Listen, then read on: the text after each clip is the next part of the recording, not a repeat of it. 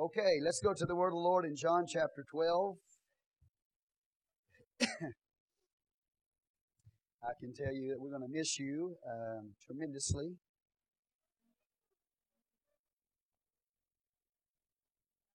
But it's going to be a blessing for you because you're going to have a lot of different preachers preaching, and it's going to put them in a position where they're going to have to do something for the Lord. You know what I'm saying? And they don't have a choice. You understand? If they're going to preach, they're going to have to get ready, right? And so I won't be here. And it gives them good experience, and it helps them to grow. And it's going to bless you because you're going to get a different kind of preaching while I'm gone. All right? Praise the Lord. So I know you're going to be blessed. Amen. John chapter 12. Let's go over there and let's look there in verse 12. John 12 and verse 12 tonight. In the Word of the Lord, I'm going to try to finish John chapter 12. Amen. Praise the Lord. Lord willing. A lot of verses to cover, but we're going to trust God to help us to get through it. Amen. Are you doing all right tonight? Praise God. I got two or three that are doing all right. I'm glad to hear that the two or three are doing all right. Praise the Lord. The rest of you, we pray that before we get out of church tonight that you'll be doing all right as well. John chapter 12, verse 12. On the next day, much people that were come to the feast, when they heard that Jesus was coming to Jerusalem, took branches of palm trees and went forth to meet him and cried, Hosanna! Blessed is the King of Israel that cometh in the name of the Lord. And Jesus, when he had found a young ass, sat thereon, as it is written, Fear not, daughter of Zion, behold, thy King cometh, sitting on an ass's colt.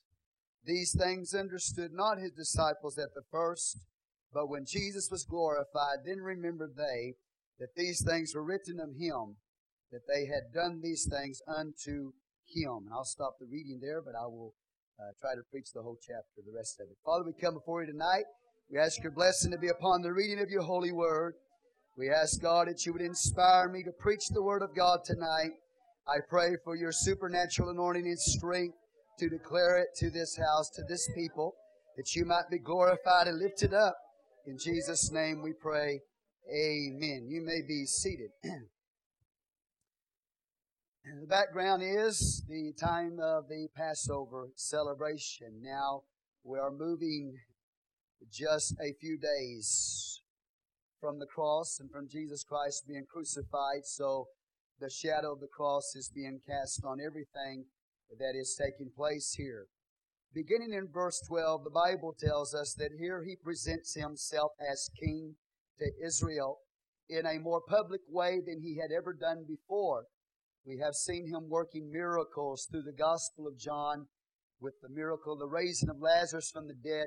That would be the seventh sign or the seventh miracle as recorded in John. So he has had a public ministry. He has worked these signs and miracles in their midst. He has declared his word to them, but now he is going to present himself publicly to the nation of Israel as their king and as their Messiah.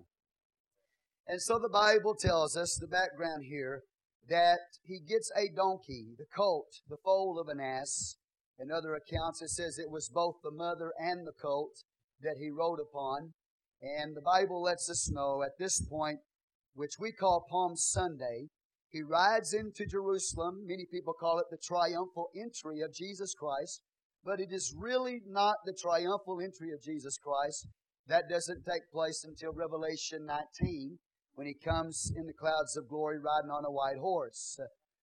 I would say in a sense it's triumphal, but just for a moment. Okay?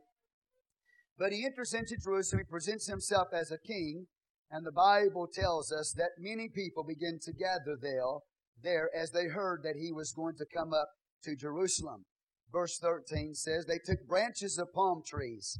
Now that doesn't necessarily mean they went and cut down palm branches out of the trees in Jerusalem. Everyone that had come there to the Feast of Passover had already brought a bundle of palm branches with them. Palm branches speak of victory. They speak of victory and strength and power. Amen. And so they got these palm branches in their hands, and they're going to celebrate the victory, the salvation, and the power of God at this time in the Passover. And the Scripture says they take these branches, and the Bible said they went forth to meet Him. And I'm talking about literally thousands of people, seas of people are coming out to meet the King as He presents Himself to Israel. And as they come with their branches to meet Him, the Bible says they begin to cry out, Hosanna. Say Hosanna. Hosanna means they're saying, save us. They're crying out, save us. And it's not really a petition. It is a worship that they're giving Him. They're recognizing Him at this point as the Savior and the King. Although I don't think they totally understood what was happening here. But they're crying out, save us. And during this time, Psalm 113 through Psalm 118 would have been sung by the nation of Israel. Those psalms were the psalms known as the Hallel Psalms. And in Psalm 118, this is where they get this from. If you'll turn over there to Psalm 118 and verse 26, you will see the statement there in the Hallel Psalm. Now, the Hallel Psalms, I don't want to lose you here with what I'm saying with my words, but the Hallel Psalms were sung during the rededication of the temple by the Maccabees in 164 BC as they rededicated the temple and relit the menorah. Okay, you remember the background of that. Okay, so anyway, Psalm 118, if you'll look there, please. And verse 20, let's start at 25. This is the last of the Hallel Psalms, which would have been sung during the Passover celebration. Verse 25. Save now, I beseech thee, O Lord. O Lord, I beseech thee, send now prosperity. So when they begin to sing Hosanna, they are singing Hallel, the Hallel Psalm 118. Okay? Look at it again, verse 24. Save now, or Hosanna. Are y'all with me? Hoshiana is the way you would say it in Hebrew. Hoshiana. Save us now. And so they are, this is the liturgy, this is the song that they're singing at this time, right?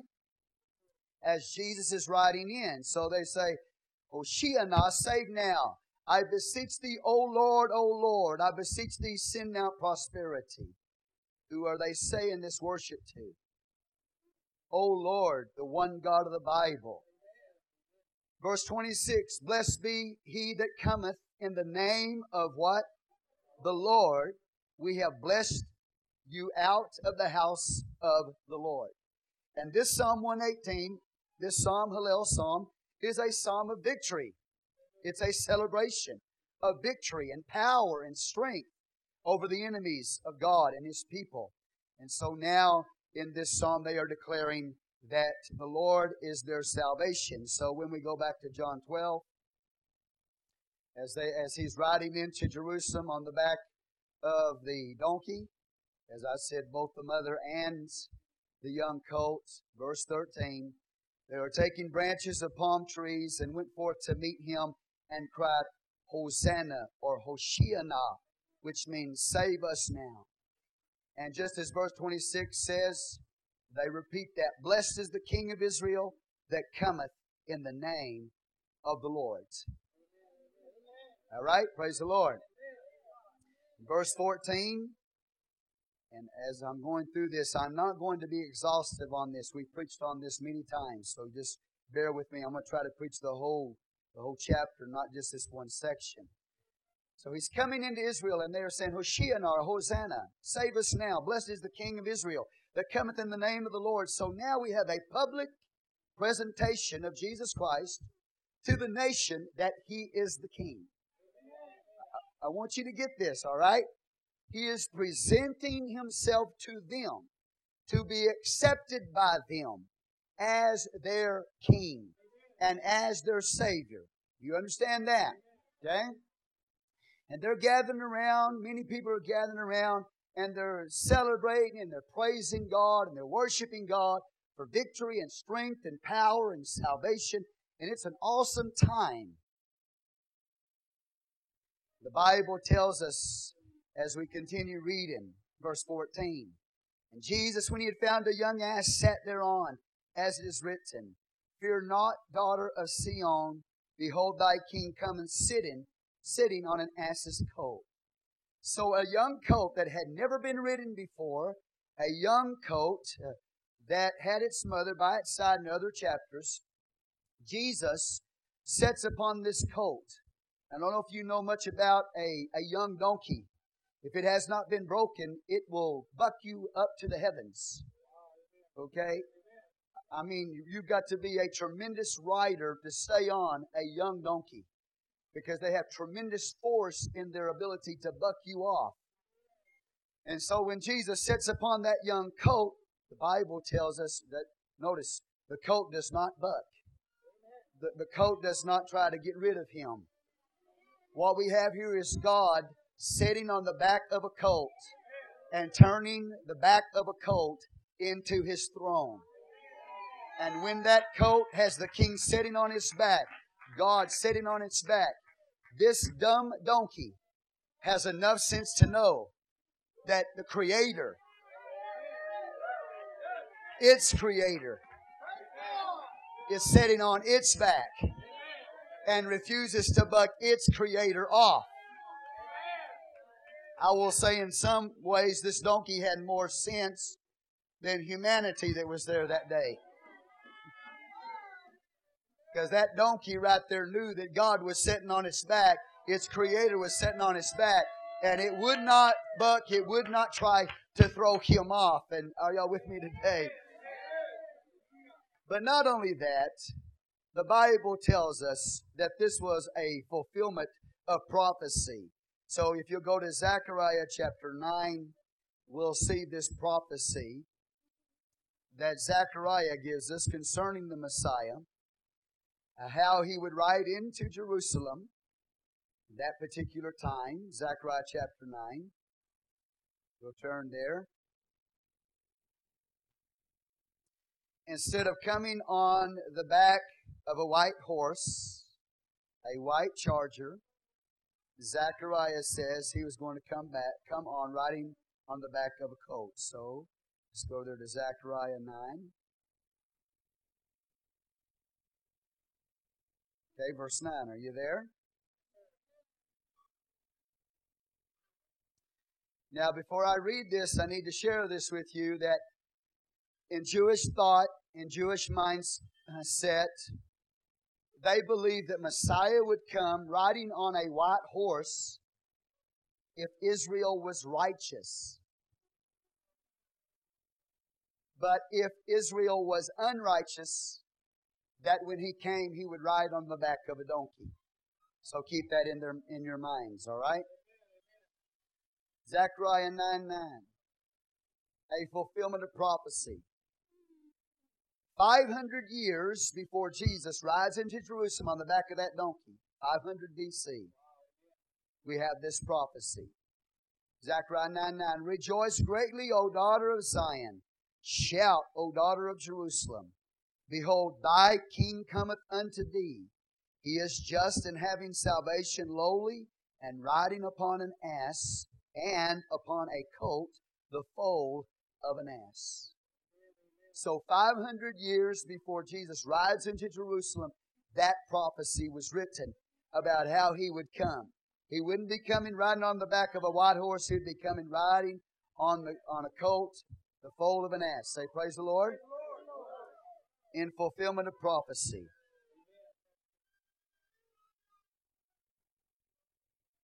Two greatest proofs to prove that Jesus Christ is the Messiah and that this is the Word of God.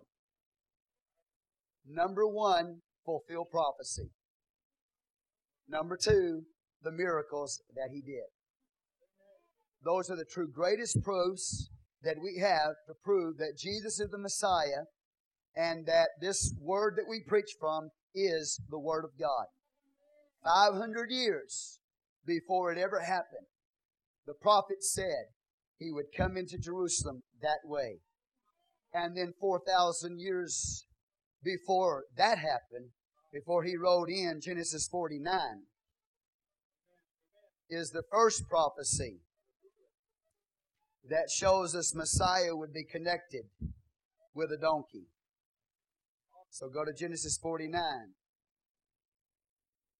So we're backing up even beyond 500 years. We're going all the way 4,000 years approximately before He rides into Jerusalem.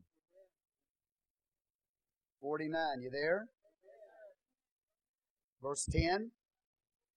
The scepter shall not depart from Judah, nor a lawgiver from between his feet, until Shiloh come, until He whose right it is comes. The scepter will not depart from Judah. So we have a prophecy that Shiloh is going to come. Shiloh is going to come in the future. The king is going to come in the future. And until he comes, that scepter will not depart from Judah, right? Say, praise the Lord. This is a prophecy 4,000 years before He comes. Now, keep reading. The Bible says, and unto Him shall the gathering of the people be, unto Shiloh. Verse 11. Here we go. Binding his foal unto the vine, and his ass's colt unto the choice vine. He washed his garments in wine, and his clothes in the blood of grapes. His eyes shall be red with wine, and his teeth white with milk. So that is a prophecy 4,000 years before He came, that the king would come. Shiloh would come. He whose right it is would come. And when He comes, He would be connected to the ass and the colt, the foal of an ass. Isn't that amazing? Give God praise in the house. So when He rides into Jerusalem, He is fulfilling the Hallel Psalm, Psalm 118, verses 25 through 26. He is fulfilling the prophecy of Zechariah 9 and verse 9. He's fulfilling the prophecy 4,000 years before He came that Genesis 49, 10 and 11 and 12 wrote about, that He would come, the King, and He would be connected to an ass. Praise the Lord. Give God praise in the house. And in the passage, the focus is not on His humility. This is the way kings rode in Jerusalem. Kings rode on mules in Jerusalem. And so when He came riding in Jerusalem this way, they knew by prophecy that this is the way their king was going to come to them. He would be riding on, you with me so far? The colt, the foal of an ass. They should have been looking for Him. And not only that, go to Daniel chapter 9. We have a prophecy as to the timing. Daniel chapter 9, verse 24.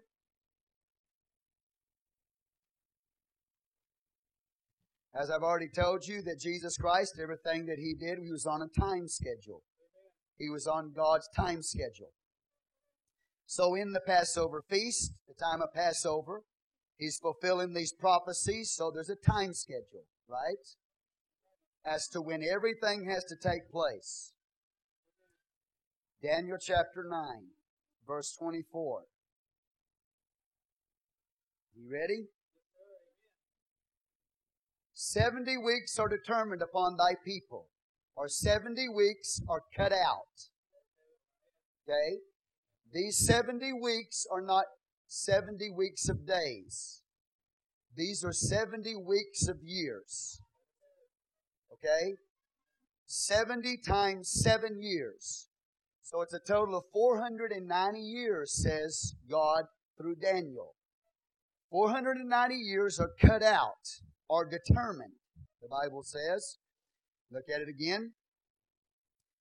70 weeks of years, and these are not days, these are years, are determined, or cut out upon thy people and upon thy holy city, to finish the transgression, to make an end of sins, and to make reconciliation for iniquity, and to bring in everlasting righteousness, and to seal up the vision and prophecy, and to anoint the most holy.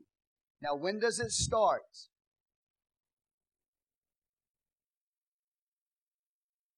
When does that 490 years that's cut out by God for the people of Israel, when does it start? The next verse tells us. Know therefore and understand that from the going forth of the commandment to restore and to build Jerusalem. You with me? So when it starts is when the commandment or the decree goes forth to do what?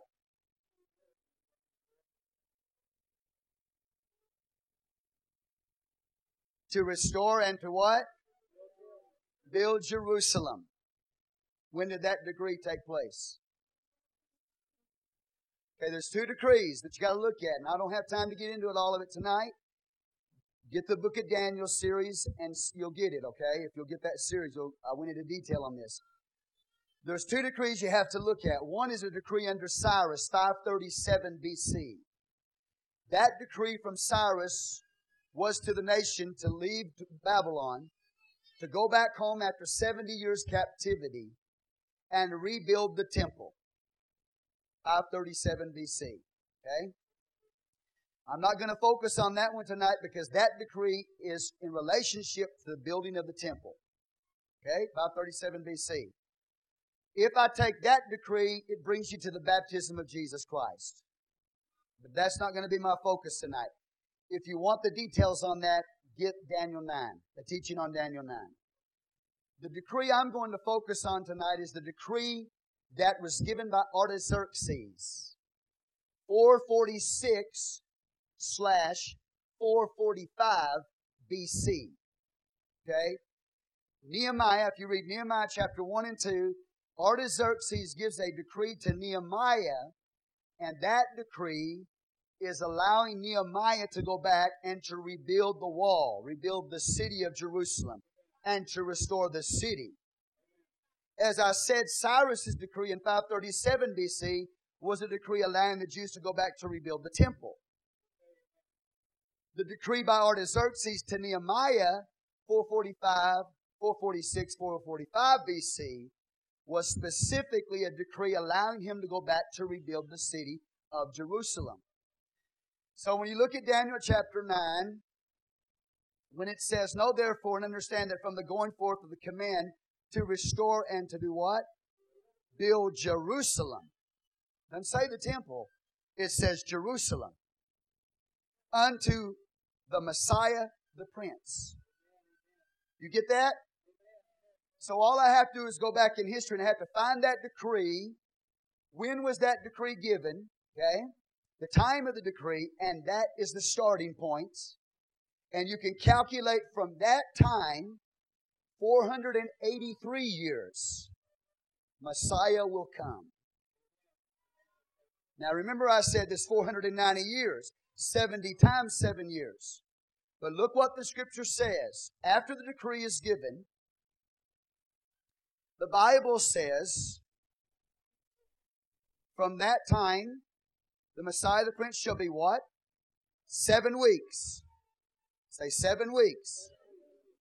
And 62 weeks. So how many is 7 plus 62?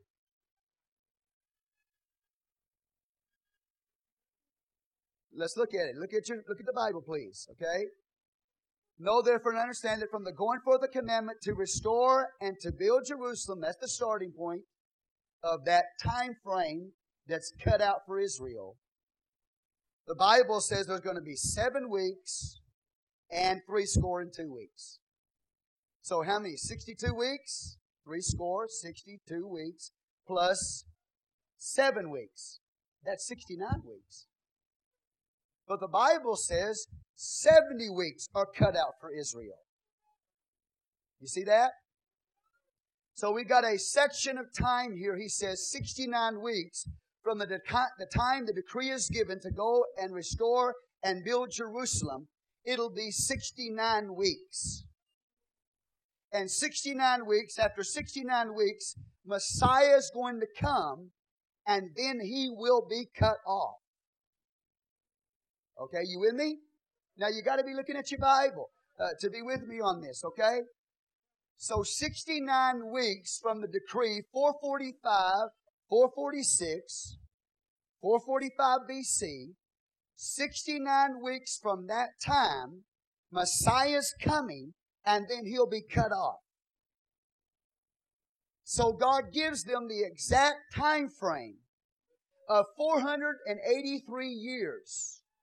69 weeks equals 483 years, or 173,880 days. Okay? He gave them the exact time in years and days to the day when Jesus would come the first time. Let me say it again. 69 weeks equals 483 years, or 173,880 days. So God tells them from the time of the decree, that's when it starts, unto Messiah the Prince is going to be a total of 69 weeks. Got it? Let's keep reading. Verse 25, know therefore and understand that from the going forth the commandment to restore and to build Jerusalem unto Messiah the Prince shall be 7 weeks, 62 weeks, 69 weeks. He gave them the exact time frame of when the Messiah would come the first time. How long? How long from the decree till He would come? How many weeks? 69 weeks. That's how many years? That's how many days? 173,880 days. Okay? So He gave them the very date He would come. You understand? The street shall be built again, and the wall even in troublesome times. And after 62 weeks shall Messiah be cut off. Okay? That troublesome time is that first section, that's 7 weeks. And then 62 added to that. He's letting you know after Messiah comes, that the total time is 483 years or 69 weeks. The Bible tells us when He comes, He's going to be cut off. So we have the 69, with me? 69 weeks, 483 years, 173,880 days. Messiah will come, and when He comes, He'll be cut off. So we have the time determined. We have the time cut out for the people. And then we have the time, after the time, the cutting off of the Messiah. Does that make sense? Praise the Lord. Are y'all with me? After He's cut off, the Bible says He's cut off not for Himself. That means He's going to be crucified for you and me. And the people of the prince that shall come shall destroy the city. The people of the prince that shall come shall destroy the city. The prince that shall come is the Antichrist. And the people of that prince that shall come shall destroy the sanctuary, and the end thereof shall be with a flood, and to the end of war desolations are determined. So 40 years after He was cut off, crucified, we have the fulfillment of that prophecy when Titus, the Roman general, went into Jerusalem and destroyed the city of Jerusalem. And they are the people of the prince that shall come. So we know where the Antichrist is going to rise to power from. He's going to rise from a revived Roman Empire. Because it was the Romans 40 years after Jesus was cut off that destroyed the city. Does that make sense? Okay. Go back to John chapter 12.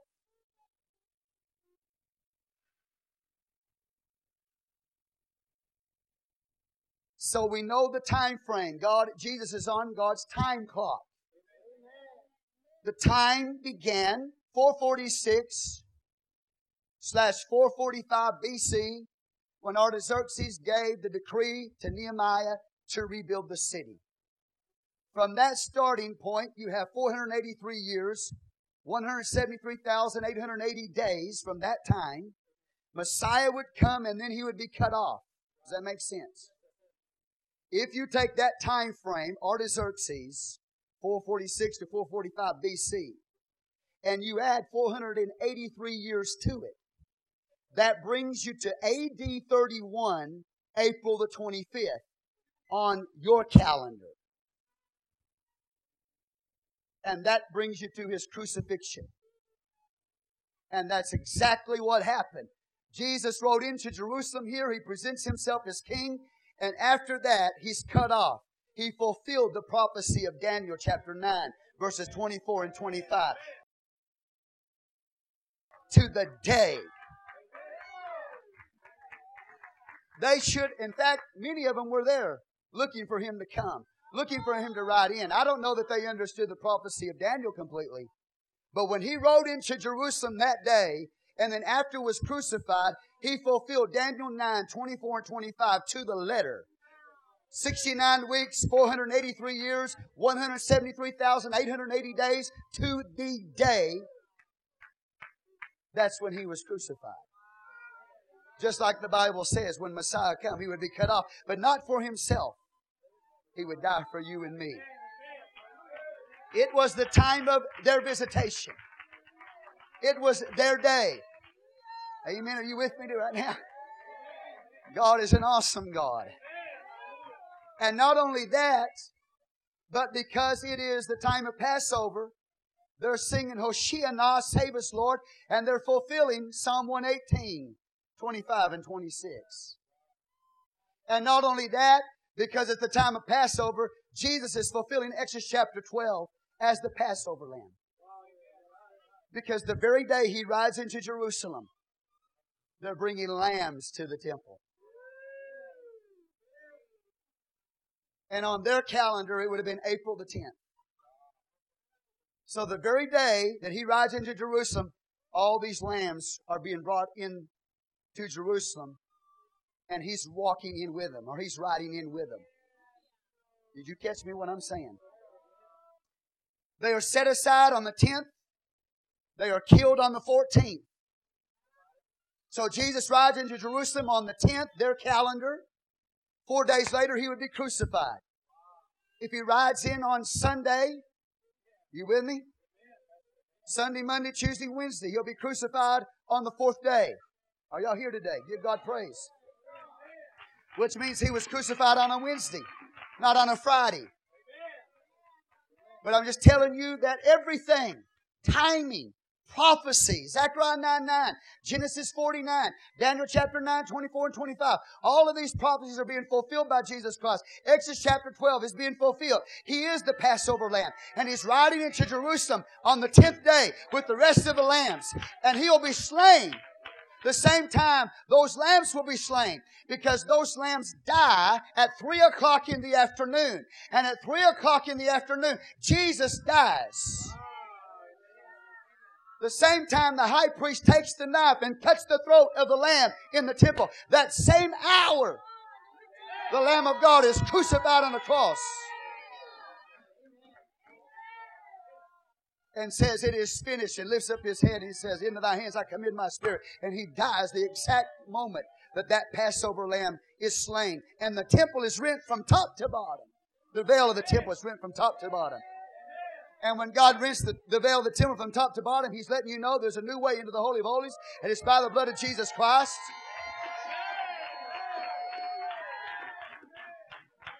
So everything, they're singing, they're praising, the presentation of him as a lamb and the presentation of him as a king is all fulfillment of prophecy. I tell you today that the two greatest proofs that we have the Word of God tonight and that Jesus is the Messiah is the fulfillment of Bible prophecy and the signs or miracles that he did. Give the Lord praise in the house. So he is presenting himself as a king, but he's also presenting himself as the Passover lamb at just the exact moment in time. Give the Lord praise. Now, what is interesting is if you study time, physicists will tell you time is a river. And they will tell you that depending on where you are in the universe, time is different. On the moon tonight, time is beating faster than on the earth. On Jupiter, time is beating slower than on the earth. Are y'all with me right now? So depending on where you are in the universe, time is different from our time. Even GPS systems have to take into account when they pick up satellite imagery, they have to take into account the difference in time. But Jesus came in fulfillment of time to the day. Are y'all with me? He's the Lord over time. He's God over time. In fact, He is the one who created time. And the one who's riding into Jerusalem to fulfill prophecy that was given 4,000 and also 500 years before He came. And in Daniel's prophecy, around 600 years before He came, He is fulfilling it to the letter. The time, everything is perfect. Give God praise in the house. So I don't know. Anyway, praise the Lord. Beautiful to me. It's beautiful to me.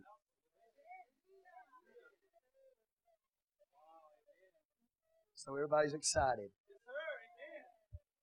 They're praising Him, Hoshiana, save us, Lord, and they're lifting up worship to Him and a petition to Him to save them. But they think in their mind that He's a political Messiah alone. They're looking for a political Messiah to overthrow the Roman power off of them. But they don't understand that what He has come to do is to save them, not just on a political way, but to save them spiritually. That's where they misunderstand. Say amen. The Bible says in verse 16, these things understood not His disciples at the first, but when Jesus was glorified, and His glorification is His death, burial, resurrection, and ascension.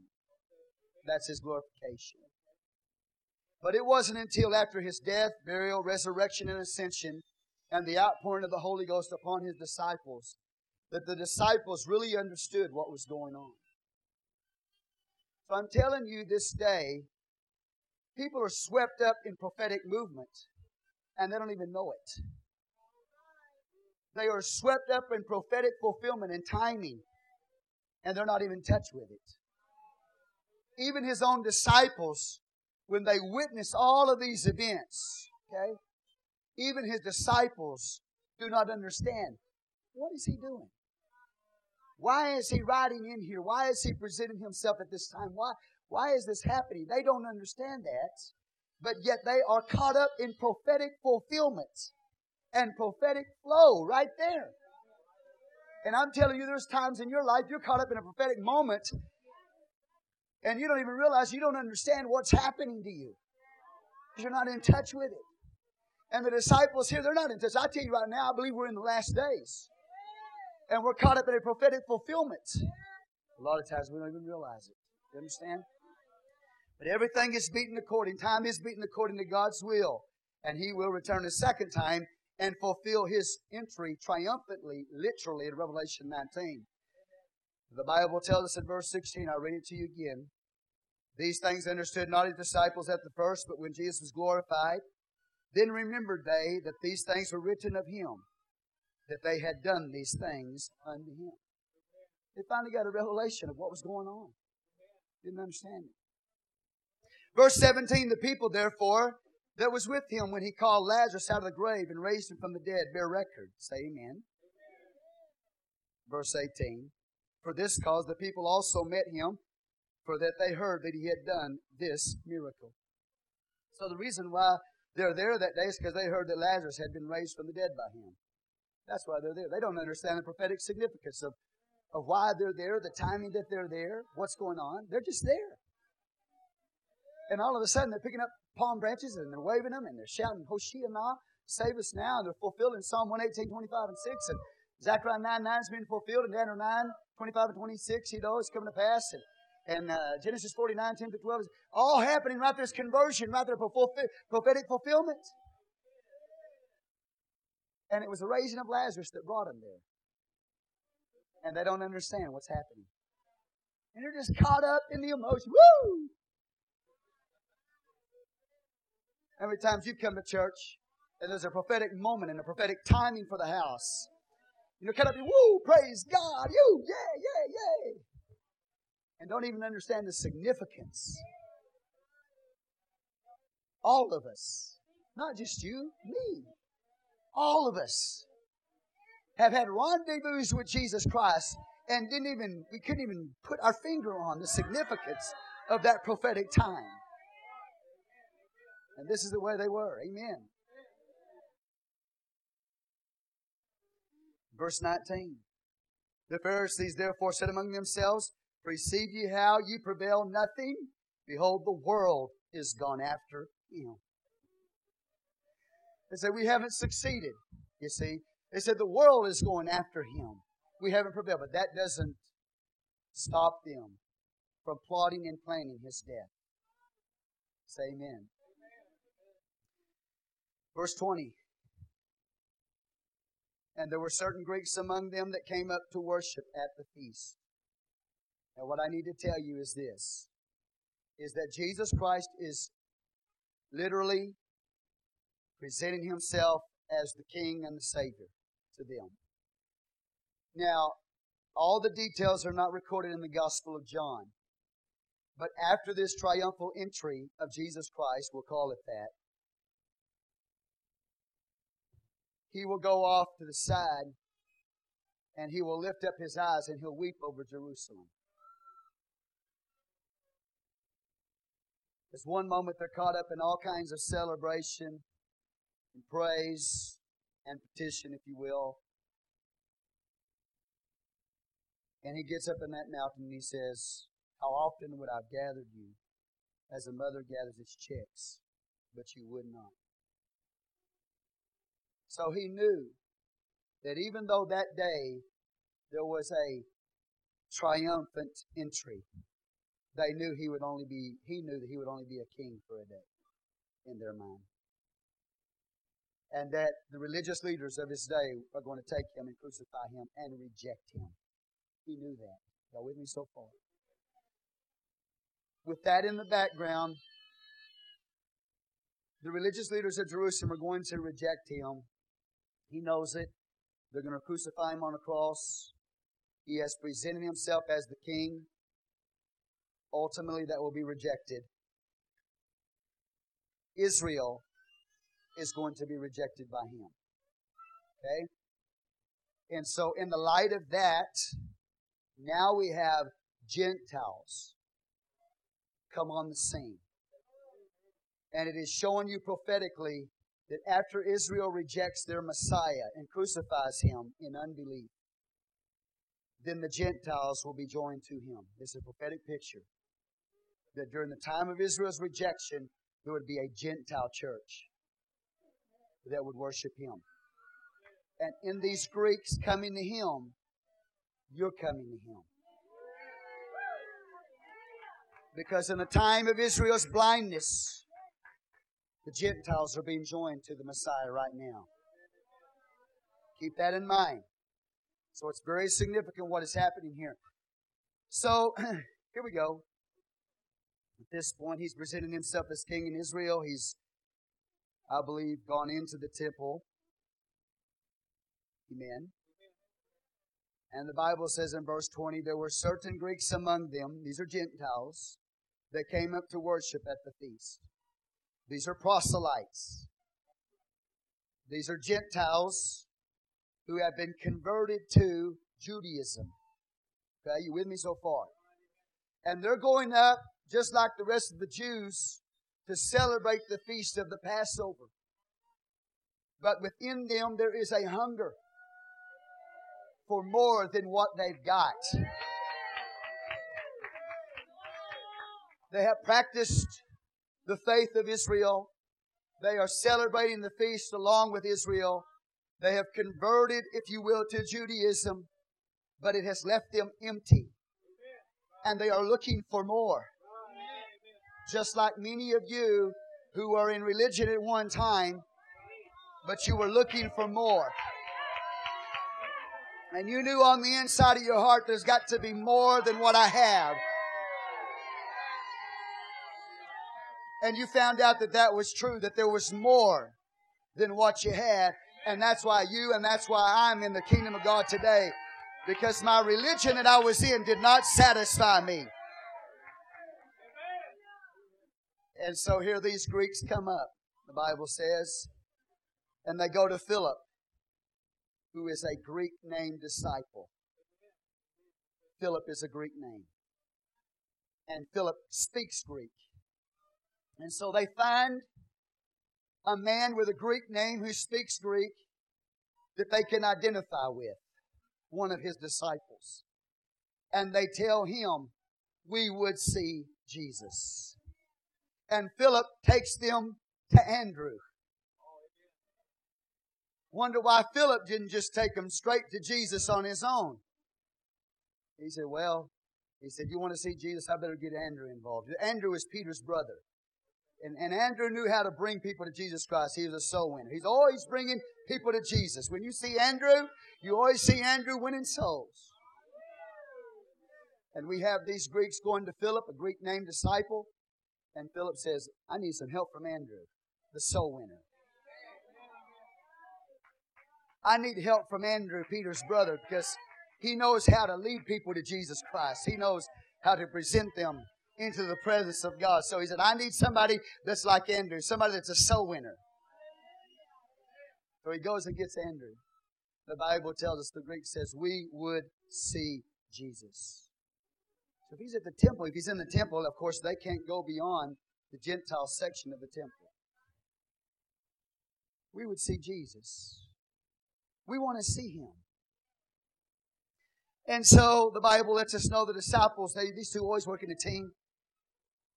They go to Jesus and they tell him, there's some Greeks here that would see you, Jesus. They want to see you. They want to meet you. You see, they're hungry for more. And Jesus just goes off on them.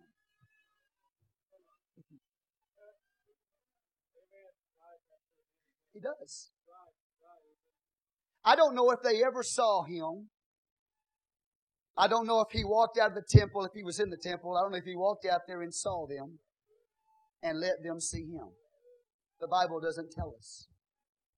The Bible just says they had a request. We would see Jesus. And you would think, okay, Jesus, you know, you got people that want to see you. Go out there and meet them and greet them and say, hello, you know, I'm Jesus of Nazareth, right? And nice to meet you. You want to see me? Nice to meet you, okay? But instead, He just goes off. And He starts talking about it's a grain of wheat, lest it fall to the ground and die. It abides alone. Jesus, all you have is some Greeks here that want to see you. And you go off and talk about lest the grain of wheat fall to the ground and die, it abides alone. He said that for a reason. I'm going to show you why. Look at it. Verse 20, and there were certain Greeks among them that came up to worship at the feast. The same came therefore to Philip,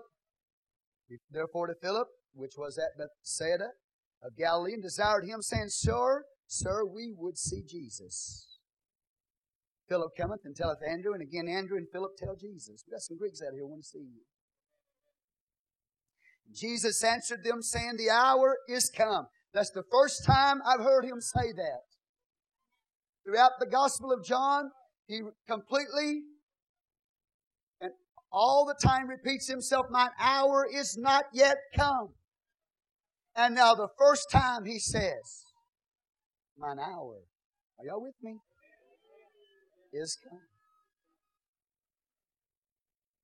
Jesus answered them, saying, the hour is come that the Son of Man should be glorified. He's on God's time clock. It's time for the Son of Man to be crucified, dead, buried, resurrected from the dead, and ascended to sit on the right hand of God. Symbolic language. It's time. For who? The Son of Man. You understand what I'm showing you here? When He rises into Jerusalem, He's the King of Israel. Are y'all here? In John chapter 11, when He raised Lazarus from the dead, He's the Son of God. Here He's calling Himself the Son of who? Man. That takes you to Daniel chapter 11, the prophecy about the Son of Man. And the Son of Man sitting on the throne of glory. So now Jesus is showing them, I'm the Son of Man. That's not just going to be a king over Israel. He's letting them know He's the Son of Man. He's going to rule over the whole universe, including Gentile nations. So He uses the Son of Man, a term that lets them know His universal reign and rulership over all mankind. In the context of Gentiles coming to Him. The hour is come that the Son of Man, I believe it's His favorite title for Himself, that He would suffer and die. He would be humiliated, but He would be the one raised and set upon the throne to rule over the universe as a man. The Bible says, look at it please, verse 24. Here we go. Verily, verily, I say unto you. And remember, this is in the context of somebody wanting to see Him. Verily, verily, I say unto you, except a corn of wheat fall into the ground and die, it abideth alone. But if it die, it bringeth forth much fruit. Go back and tell those Greeks, verily, verily, I say unto you, except a corn of wheat fall into the ground and die, it abideth alone. But if it die, it bringeth forth much fruit. That just is amazing to me. All they wanted to do was see Him. And He goes off and He talks about a grain of wheat falling on the ground and dying and abiding alone. You know, dying, if it doesn't fall on the ground and die, it abides alone. Why would He say that? He's saying that for a reason. He's letting them know that for them to see Him only physically would not save them. He's letting them know that they must see Him as the one who will die for them. See, you can see Him with your natural eye and still be lost. You can study Him. You can get your Bible and you can read about Him. And you can study the Scripture. And you can see Him with your natural eye, but never really see Him. And that's what He's letting them know. You want to see me? Except I die. If I don't die, He's letting them know, if I don't die, you can never see me. He's letting them know that the only way they could ever really see Him is if He dies for their sin. If He redeems them by the blood that He sheds on the cross, that's the only way that they can see Him. That's the only way that you and I can ever see Him, is if He dies for us. Because you can look at Him, Greeks, and you can see His outward body, but you can't see the life that's in Him. You can see His outward body, but you can't see the heart. You can see the outward body, but you can't see the life beneath the body. And it's going to take the death of that body to reveal the life that's in that body. It's like looking at a corn of wheat. And you can see the husk outwardly, but you can't see the heart of the wheat. You can't see the life in the grain. Until the grain, the corn of grain, drops into the ground, it's covered up, and it sheds the husk. And when the body is shed, then all of a sudden, out of the death of that seed, the life is seen. The life comes out of death. And He's letting them know, you can see me physically, but the only way you're ever going to really see me is if I go into that ground. My body is planted. My body is buried. It dies for you. And in that death, it will produce life for you. And you can't see that. So I'm telling you that my body has to die. And my body has to be planted in order for you to have life. It's going to take my death to save you. It's going to take my death to give you life. And you can't see that by just looking at me. You'll never be able to see Jesus except by His redemption, by His salvation. So I'm just telling you, they say we will see Jesus, and He goes off and He tells them, the only way you can see me is if I die. And He's letting them know you have to see me that way. Everybody here today has to see Him that way. What I'm trying to tell you is that you can go to church all your life. You can study Jesus. You can hear about Jesus. You can see Him to a certain level. But until you see how He died for you in order to save you, until you see Him that way, that in His death He will produce life, you cannot and will not be saved. I don't care how many facts you got about Him. I don't care if you were raised in church. I don't care if you've read this Bible from cover to cover. Unless you understand and get a revelation and see that it's His death that brings life to you, you cannot be saved. And not only that, but you have to die to yourself. And you have to commit yourself. And you have to be devoted to Him if you're going to be saved. It's His death that saves you. But you have to join yourself to Him. Are y'all with me? Say praise the Lord. I'll look at it again.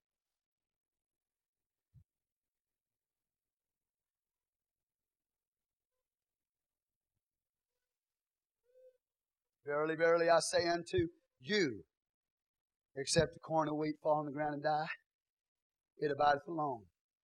But if it die, it bringeth forth much fruit. Verily, verily. Truly, truly. Get it. Hear it. Listen to what He's saying. He said that grain's going to have to die. It's going to have to fall into the ground. And when it does, and it dies, all of a sudden, you're going to have the blade, the stalk, and the corn. And it's going to produce the grain. And so Jesus died. About 4 days later, He's going to die on the cross. That's what He's telling you. Let them know. His hour. It's His hour. And He's fixing to die. He's given them a revelation for the purpose of His death. And He's letting them know that He's going to die, but He's not going to stay dead. Because when His body is placed in the heart of the earth, 3 days later, the blade's coming out. He's going to rise from the dead.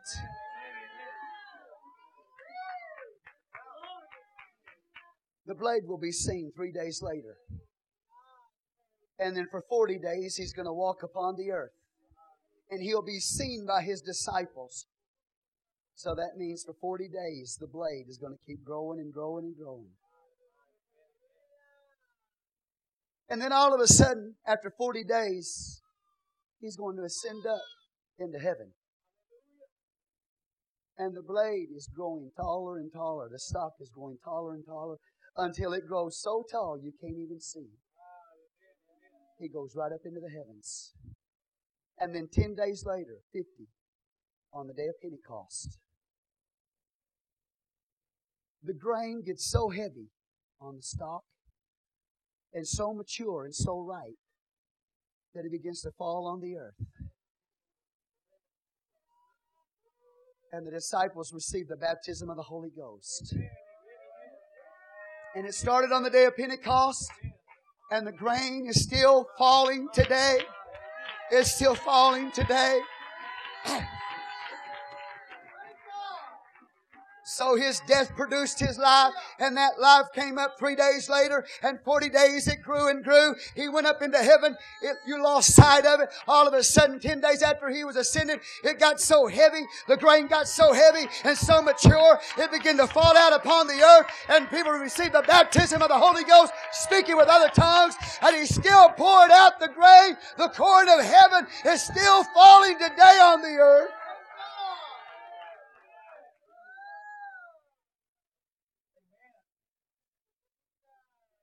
Verily, verily, I say unto you. The double enunciation of deity. Don't get bored by what I'm telling you. Verily, verily, or truly, truly. Not just verily, not just truly, but verily, verily. The double enunciation of deity. The power of confirmation A sovereign work of God to bring change. Hebrews chapter 6. Take time to read it. I don't have time to read it tonight. But the Bible talks about God taking an oath for Himself. He binds Himself to an oath in the heavens. And when He makes that oath, takes that oath and binds Himself to an oath in the heavens, then He reveals it to the earth. He announces it in the earth. Once in the heavens to Himself. And then He announces it in the earth. You with me? Once in the heavens and then in the earth. 2 times. The power of confirmation. What are you saying, Pastor? Whenever God speaks a name twice, it is the power of confirmation. He's letting them know, I've already said it in the heavens, and sovereignly, I'm taking over the earth. This is a sovereign move of God. He said, I'm taking over the earth, and what I said in the heavens, He said, I'm come down to the earth, and I'm taking over right now sovereignly to bring what I said in the heaven. I'm bringing it to pass into the earth, once in the heavens and once in the earth.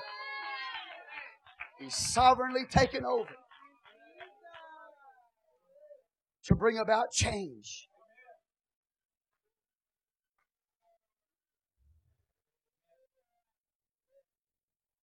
He said in the days of Eli, Samuel, Samuel. Once in the heavens and once in the earth. What's He doing? He's bringing change. He said this old Eli system, this religious system under Eli, this apostate religious system, He said, I've had enough of it. So He said, I'm stepping in to bring change. Samuel, Samuel. He said, I'm coming into the earth to sovereignly take over everything. I'm going to bring change. I'm removing an old Eli system. And I'm bringing in Samuel. He said to Martha, Martha, Martha. You're cumbered about with many things. You're busy, you're troubled, you're cumbered about many things. You're busy, busy, busy, trying to work, trying to serve. Martha, Martha! Jesus said, I'm bringing change. So that it's not going to be working for your salvation. It's not, are y'all here with me right now? Here. He said, I'm getting ready to change the way things are done. You're not going to do it the way they did it under the Old Testament. Martha, Martha, I'm coming to this earth to bring a sovereign change so that you can sit at my feet and you can rest in the finished work of Calvary. Martha, Martha. I'm bringing the fulfillment of an old way of doing things. I'm bringing in a new covenant. And in this new covenant, you're going to sit at my feet and you're going to rest in my finished work. Martha, Martha. Martha's a picture of the old covenant. He's saying, Jesus said, Martha, Martha. Said, but what I'm bringing is the way Mary's sitting at my feet. Learn of me, having a relationship with me. I'm bringing change, He says. I'm here sovereignly to take control. And when He looks at the religious leaders and He tells the religious leaders and others, He says, verily, verily. He's letting them know, I'm here to change your old religiosity. I'm here to bring change. I'm here to bring a new covenant. There's going to be a new way of doing things in this new covenant age. It is a sovereign move of God to bring change, fulfilling what He's already said in the heavens. He's coming to the earth as a sovereign, say sovereign, as a king to bring change. And these religious leaders were not willing to accept that change to their old religiosity and their old way of doing things. They did not believe in that. So He said, verily, verily, to let them know.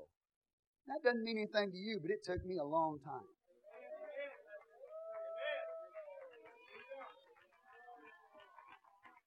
Anytime God gets ready to do something sovereignly in the earth, and He comes to take over in the earth and to bring change in the earth, He always will have a double enunciation of deity. Samuel, Samuel, Martha, Martha, to the religious leaders, verily, verily. Or to the Gentiles, the Greeks, to His disciples. So I'm bringing change. Things are fixing to change. You're going to sit at my feet and learn of me. You're going to enter into my rest by the finished work of Calvary. And you can't see me if I don't die. You can see only the outward, but you cannot really see me eternally if I don't die for you and go into the heavens and pour out the grain back into the earth. So when they said we would see Jesus, they had no idea that He would just go off like He did. Some of you here today say, I want to see Jesus. You can't see Him. You won't really see His life. You can't see it unless He dies. And then that life is revealed through His death. Give God praise in the house. But except you be joined to Him, and except you devote your life to Him, you can go to church all your life. You can read the Bible all your life. You can go through the religious types and shadows all of your life. But until you get a revelation that His death is the only way that can bring life to you, and that's the only way you could ever see Him, you will die in your sins. That's what He's letting them know.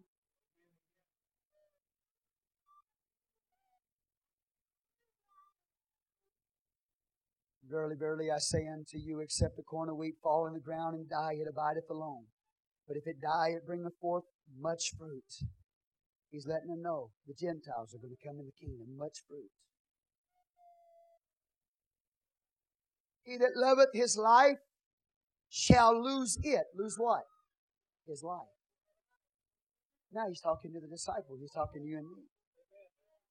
If you love your life, you will lose it.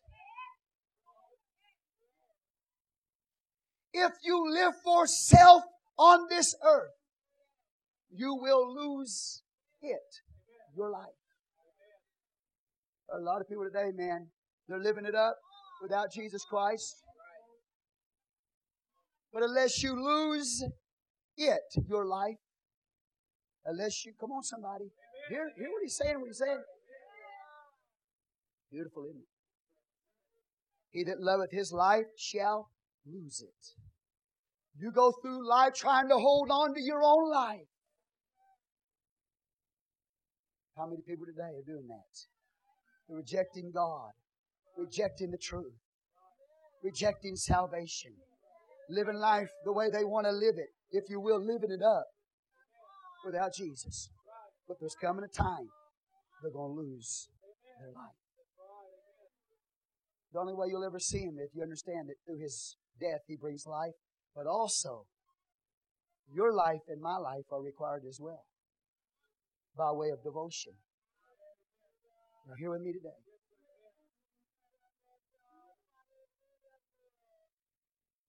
He that loveth his life shall lose it. He that hateth his life in this world shall keep it. Keep what? His life. See, the way you keep your life is by losing your life. The way you lose your life is by keeping your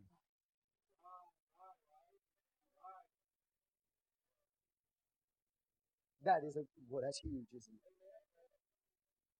You want to live? Lose your life for His sake. You want to lose your life? Hold on to it. Hold on to your life. Live it up. Live it the way you want to live it without Him and His will in your life, not serving Him, and you'll lose your life. But if you lose your life for His sake, you will get it. Life. How many of y'all want to live? See, I'll tell you, there's a lot of people that are living, but they're not alive. They're living. They say, we're living. We can tell you how to live. Just live it up. Have a good time. They're living, but they're not alive. Because the only way to be alive is to lose your life. to be devoted to Him, to serve Him. Praise God. Give the Lord worship. You want to see me? It's going to require devotion from you. You want to have eternal life? You're going to have to lose your life to get it.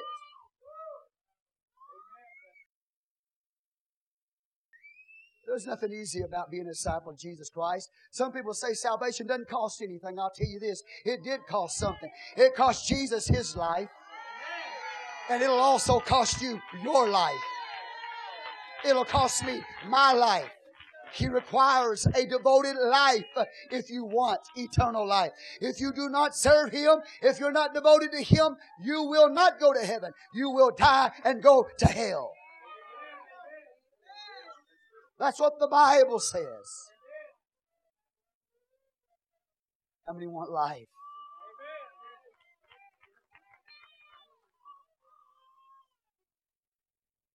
He that hateth his life of this world shall keep it unto life eternal. If any man serve me, let him follow me.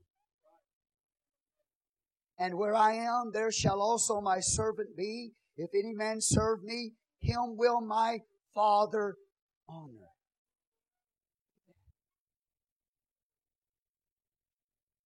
You want to serve Him, you got to follow Him. It's required. Devotion is required. And if you serve Jesus, the Father will honor you. In verse 27, now is my soul troubled.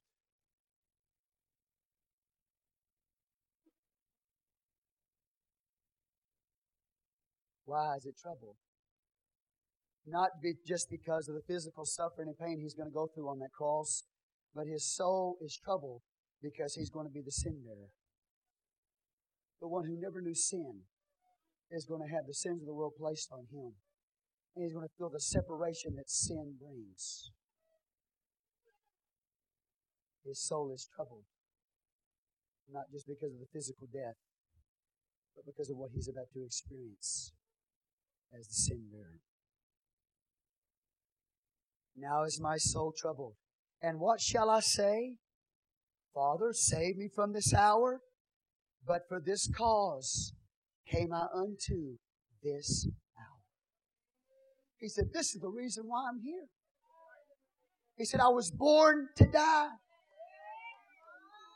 That's the reason why I came. To fulfill this hour of death, burial, resurrection, ascension. That's why He came.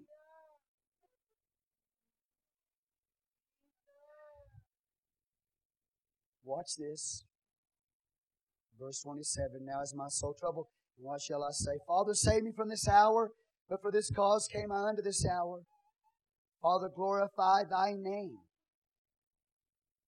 Then came there a voice from heaven, saying, I have both glorified it and will glorify it again. Father, glorify Thy name.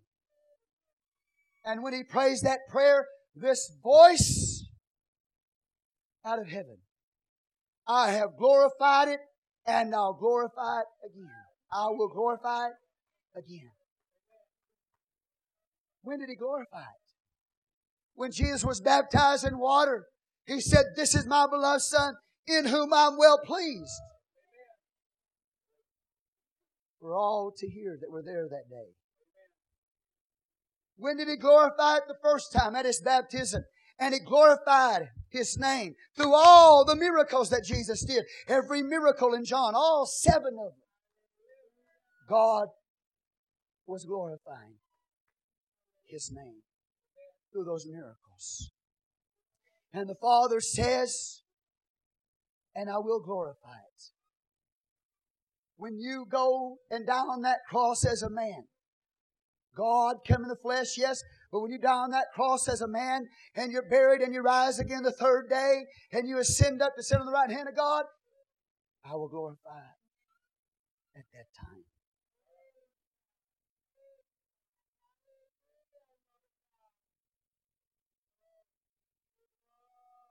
Verse 29. How do the people respond? How do they hear this voice from heaven? The people therefore that stood by and heard it said that it thundered. Others said an angel spake to him. They just heard this voice from heaven.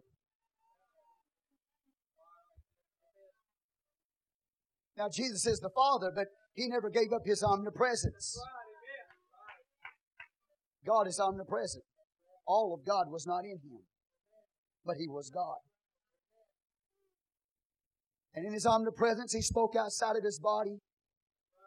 Said, I have glorified it, I'll glorify it again. That's what the voice said. But the people, when they heard the voice, said, some of them said, that's thunder. Others said, an angel has spoken to him.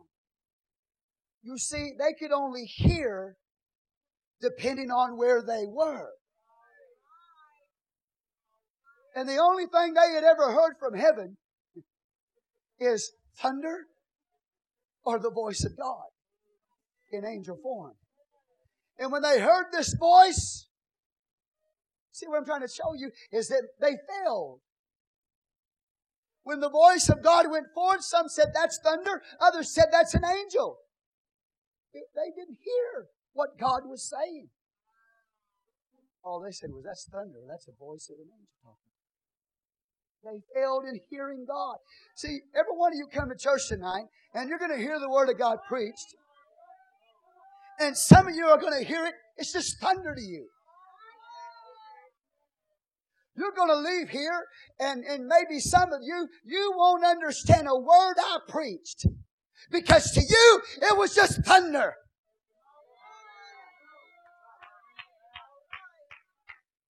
And depending on where you are, the Word of God going forth to you, say, well, sound like an angel. Depending on where you are tonight, when you leave this place, will you fail in hearing God's Word to you? Will it just be like noise to you? Will it just be like thunder to you that doesn't make sense to you? They failed that day when the Word came forth to hear God speaking. To them, it was just noise. And to many of you, when you come to church, all it is when I'm preaching to you is just noise. It just sounds like thunder. But you can't hear God talking to you. God have mercy on your soul. That's a failure on your part. If you can't hear God's Word when it's preached to you, all it is a bunch of noise or thunder to you.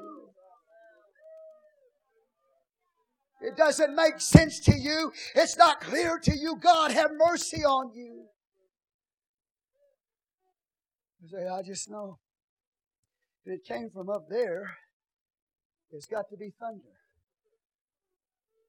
I know angels are up there, so we don't know that was God talking. We didn't hear what He said. Many of them, they just heard noise. He said, well, it must be an angel because, we know angels are up there. Yeah, it definitely wasn't a B-1 bomber. It wasn't a jet breaking the sound barrier. They didn't have jets breaking the sound barrier. The only thing you ever heard up there was either God was talking, thunder or an angel, but they couldn't hear what God was saying. Because it was nothing but noise to them.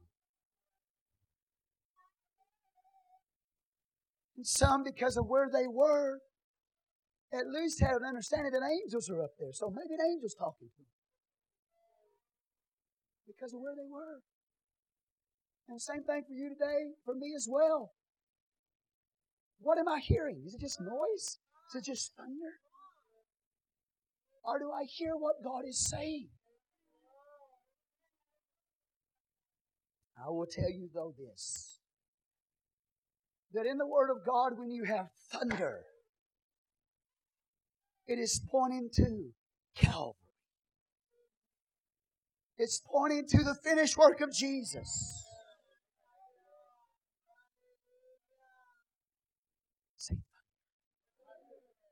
When the stone was rolled away from the sepulchre, there was thunder. You go through the Word of God, and you see in connection to His death, burial, and resurrection, you will see thunder. What is God saying here? He had clarity in His voice. To them it sounded like thunder. Well, I can tell you, they're failure. But from God's perspective, He is emphasizing the finished work of Calvary.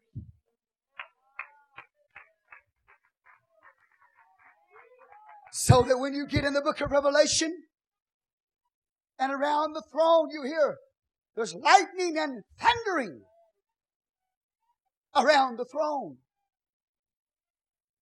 Lightning and thunder. And the Bible talks about an earthquake. When you get in that most holy place in the book of Revelation and Jesus is sitting on the throne and you've got thunder and lightning and an earthquake, the most holy place, the throne room of Jesus Christ, is declaring the finished work over and over and over.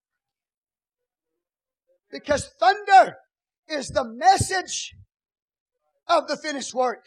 Lightning is the movement of the finished work. And the earthquake is a manifestation of the finished work. And when you get a revelation of the finished work of Jesus Christ in your life, it'll be like thunder going off on you. When you get a revelation of the finished work of Calvary inside of you, there'll be a movement like lightning in you. When you get a revelation of the finished work on the inside of you, it'll be like an earthquake, a manifestation going off in you. So thunder and lightning and an earthquake is the message and the movement and the manifestation of the finished work. But it's not just talking about what's going on up in the heavens. It's talking about what God will release in you. When you get a revelation of why He died, why He rose from the dead. See, all of you here today can talk about it. You can say, yes, I believe that Jesus died and rose again the third day. But do you have a revelation of that inside of you? If you've got a revelation of Jesus Christ on the inside of you, that message is thunder and lightning and an earthquake. And the more revelation of Jesus Christ that you have, the more revelation that you have of His finished work. It's more than just having factual knowledge, but it's a revelation of Jesus that you need. And all of a sudden, there'll be thundering and lightning and a mighty earthquake taking place in you. And when that earthquake takes place inside of you, it'll shake in your life everything that is hiding Him from your sight. He's telling them, you can't see me if I stay in this condition. But if I die and rise again from the dead, and you get a revelation, you have a sight of Jesus. It is because of the finished work. And when you get that revelation of Jesus, when you really see Him as He is, and you understand why He died for you, that it's not just religion for you, you've got a revelation of Jesus. And there's sight given to you of Jesus. And the more you die, the more revelation you get. The more you see, the more you understand. It was when John went to the Isle of Patmos, the place of his killing, that he got a revelation of Jesus. He had sight, but not until he was in a place of dying. And that's what Jesus wants you to see today. He wants you to see Him by way of revelation. So the thunder here is connected to His finished work. And when you get a revelation of Jesus this way, the finished work, a revelation of His person, a revelation of His work, when you get that revelation, all of a sudden, that manifestation of an earthquake is going to go off in you. When you get a revelation of Jesus, when you have sight of Jesus and an unveiling of Jesus, there's going to be a lightning that takes place in you. Movement! There's going to be a thunder that takes place inside of you because you have a revelation, a sight of Jesus. He's been unveiled. So that the book of Revelation is not to reveal you to you the Antichrist. It's a revelation of Jesus Christ and His finished work. His finished work has to remove the Antichrist out of you.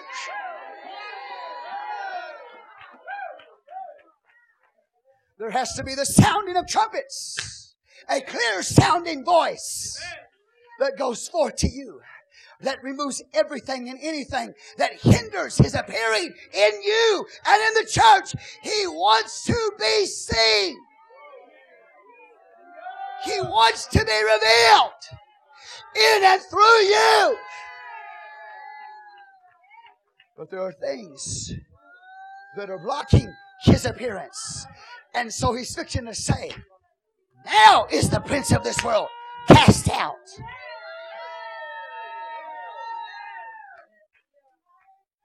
You're going to see it.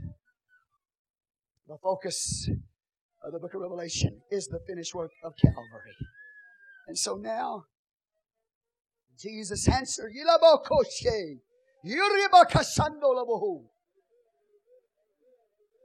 do you have thunder in you tonight?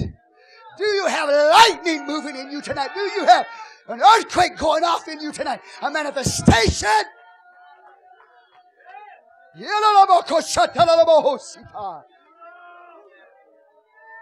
wants to be seen in you, the church. That's why He's standing in the midst of the 7 golden candlesticks. He's the light of the church. And He's revealing Himself in and through you, the body. But He can't reveal Himself until some things are removed out of your life and mine. There has to be a losing of your life. And then you will receive it. You'll have a revelation. You'll really see Him. I pray tonight what I'm preaching to you. If you ever get a revelation when I'm preaching to you, it'll change you forever. Because it will not just be an outward religious system. It'll not just be coming to church and sitting on your pew. It'll be thunder and lightning and an earthquake.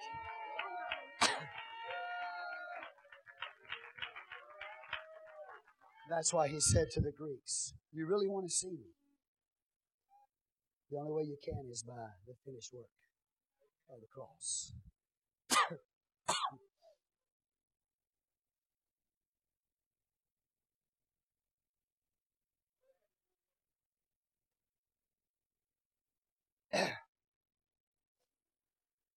Therefore the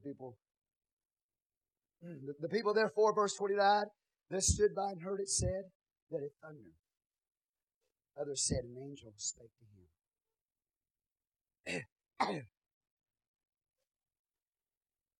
Jesus answered and said,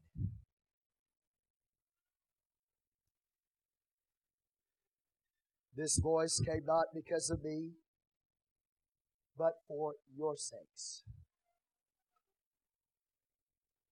The Spirit of God, which is omnipresent, which dwells in the tabernacle of Jesus Christ, but not limited by His body, is honoring the Son.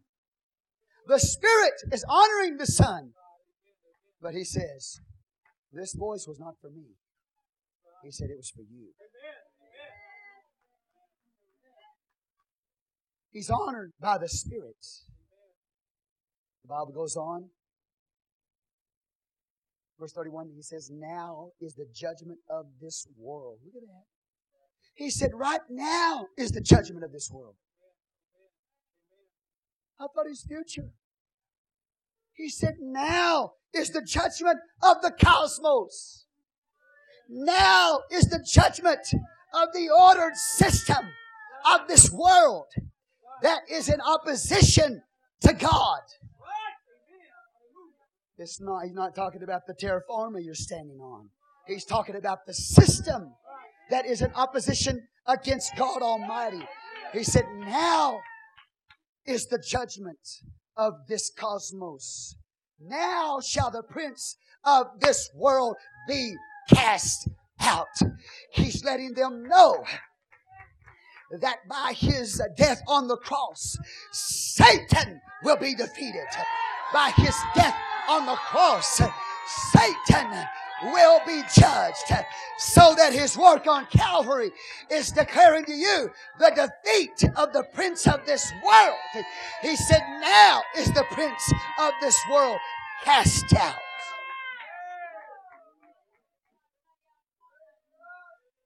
And something you have to realize is that it is a finished work, but in the end times, when Jesus begins to work the things of the book of Revelation and remove everything that hinders His appearing, when He begins to operate in the book of Revelation, are y'all here with me now? This will bring the finality of the finished work. Did you catch what I said? The finality of the finished work. So now is the judgment of this world. Now is the prince of this world cast out. But it's not finality yet. The sentence has been passed, but the execution hasn't been fulfilled on Satan. When Jesus died on that cross, He defeated Satan forever, once and for all. But Satan is still roaming the planets and deceiving the nations. And so there are stages. The sentence has been passed. In Revelation chapter 12, he'll be cast out. Satan will be cast out of heaven to the earth in the middle of the tribulation period. He will be limited to the planets. And he will go forth, bringing havoc to this earth. Revelation 12, he's cast out of heaven to the earth. Here he says he's cast out. Revelation 12 says he's cast out of heaven in the midpoint of the tribulation period. And then, progressively, he'll be cast into a pit for 1,000 years. And then after that, he'll be cast into the lake of fire. So this casting out of Satan, the prince of this world, the sentence was declared, Jesus' death on the cross, that He is defeated. But ultimately, in finality, there is a progression from heaven to the earth, from the earth to the pit, from the pit to the lake of fire. But that is where He's going. And it is the finished work that destroys and defeats the devil, the prince of this cosmos, the ruler of this world that opposes the true King. The Bible tells us, hallelujah, I feel the Holy Ghost. Verse 32, if I be lifted up from the earth. They take me and they, look at this. He's telling me he's going to die. He said, if I be lifted up from the earth. This is how He's going to die. He's going to be crucified, lifted up from the earth. Suspended between heaven and earth. He said, I'll draw all unto me.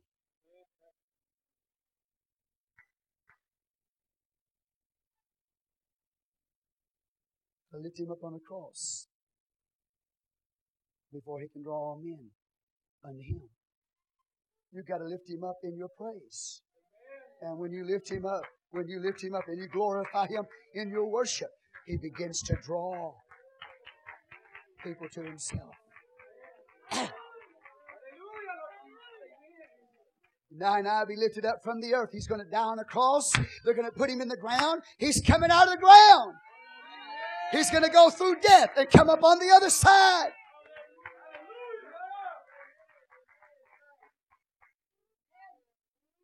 And if I be lifted up from the earth, will draw all men unto me. Let me tell you something. I can preach the Word of God to you, but I can't draw you to Him. I can preach the Word of God to you, but I can't save you. I can preach the Word of God to you. I can preach the finished work. I can preach that He died for you on the cross, but He's the only one that can draw you. Are y'all here with me right now?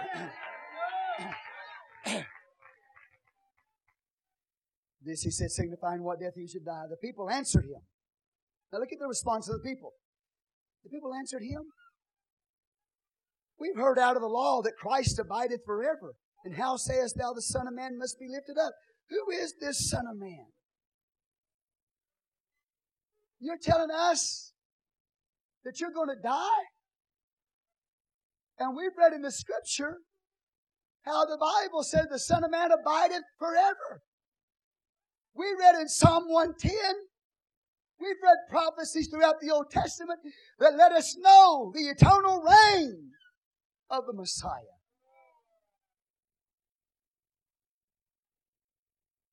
Who is the Son of Man that's going to die? When we read the Scriptures, and the Scriptures clearly tell us He abides forever. And they were right. There's Scriptures in that Old Testament that declare Messiah would rule forever, abide forever. And how can He die, they said. Here's the problem. They only took the Scripture that they wanted. And they failed to read Isaiah 53 that talked about the Messiah. See, Psalm 110 said He would abide forever. But they failed to remember Isaiah 53 said that He would die. They failed to remember Daniel chapter 9 that said Messiah would come and that He would be cut off. Not for Himself. It was in the Scripture. But you see, they only wanted to take the parts of the Bible they wanted to believe and use them to condemn Him. Right. Amen.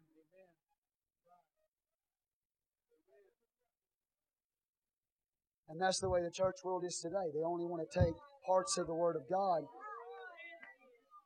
that they want to believe in and reject the others.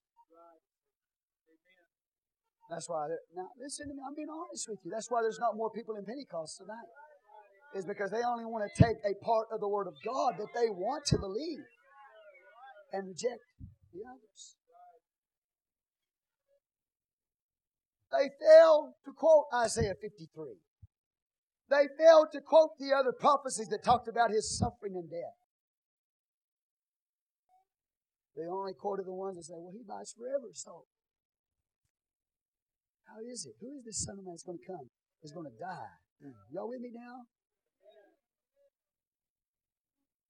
Have you ever been like that? Took only the part of the Word of God that you wanted to believe in, threw the rest of it away? For whatever reason, that was them that day. People answered Him, we've heard out of the law that Christ abideth forever, the Messiah. How sayest thou the Son of Man must be lifted up? Who is this Son of Man? Then Jesus said unto them, look at this. Yet a little while is the light with you. Walk while you have the light, lest darkness come upon you. For he that walketh in darkness knoweth not whither he goeth. While you have the light, believe in the light, that you may be the children of light. These things spake Jesus, and departed, and did hide Himself from you. He's letting them know, unless they come to an understanding of their own blindness, except they understand they're blind, and except they come to Him and say, I'm blind, they will continue to walk in darkness because He is the light. He is the light of the world. If they will come to Him and say, I'm blind, then they can see.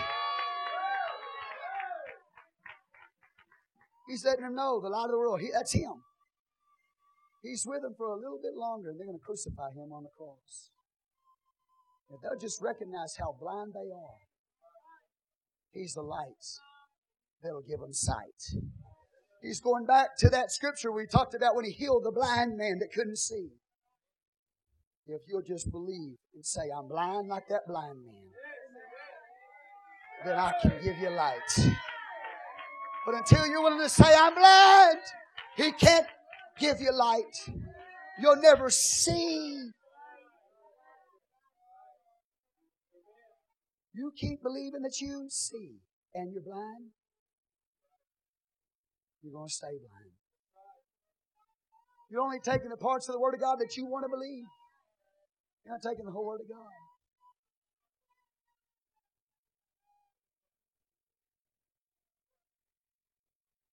After He makes that statement to them, while you have light, believe in the light, that you may be the children of light. How many of y'all want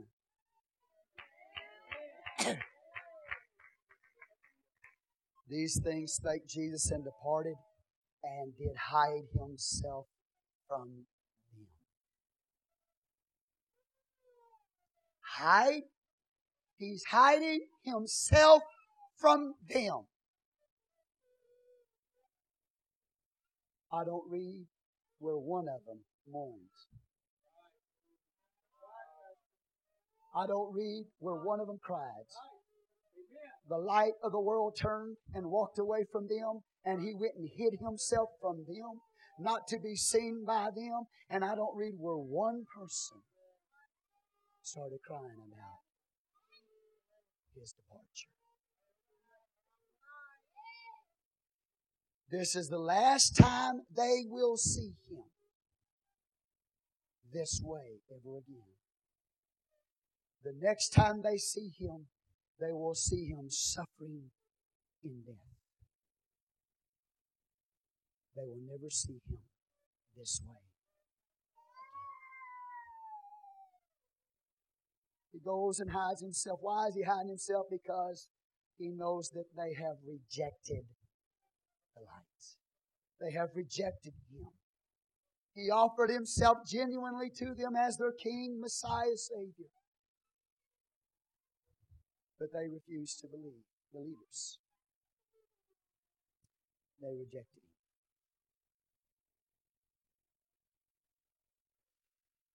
So He hides Himself from them. And all these years since Calvary, He's been hid from the eyes of the nation of Israel. Only a few here and there get a revelation of Jesus Christ as their Messiah and come to Him. One of the signs of the last days, and that Jesus is about to take out from the Gentiles a predetermined number, is the coming in of Jews into the church. Because in this age, blindness has fallen upon Israel, so that the Gentiles would become in. The Greeks would say, we would see Jesus. And so the more Jews you see come to the kingdom of God in the last days, it is a prophetic sign to you that the predetermined numbers of the Gentiles are fixing to be taken out of this earth. Give God praise in the house.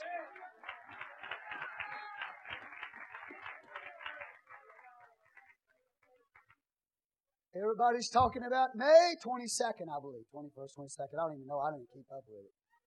Jesus is coming, the end of the world, May the 22nd. If that's the case, this is the last time I'll ever see you.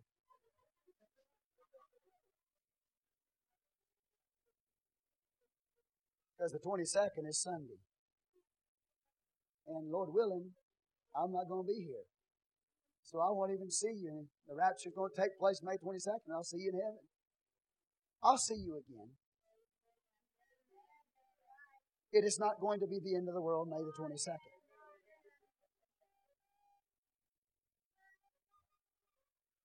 Oh, I see, some of y'all are really thinking right now, man. Really, Pat, talk to me some more about this May 22nd thing, Pat. You've heard this guy claiming that May the 22nd is going to be the time that the church is raptured out and the end of the world, right? Is it 21st? Whatever, I don't care. 21st, 22nd, 23rd, 25th, whatever you want. I'll see you in this life again.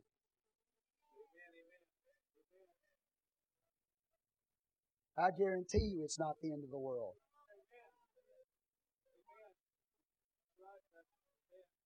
Praise the Lord.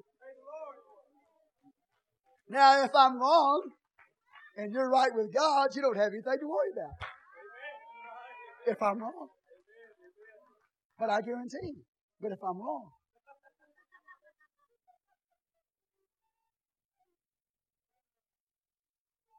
Pastor, wouldn't you want to be here with us when the rapture and the end of the world comes, May 21st, 22nd? Not really.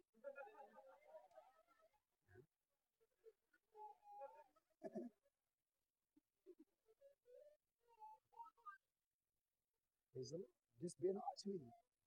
I'm just telling you I don't believe it. He went and hid himself. He's been hid from their eyes, for almost 2,000 years.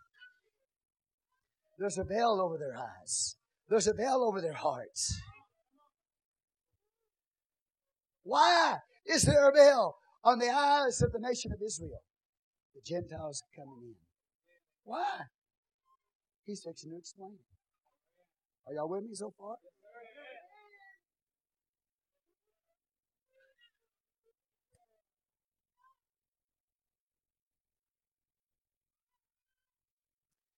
But though he had done so many miracles before them, yet they believed not on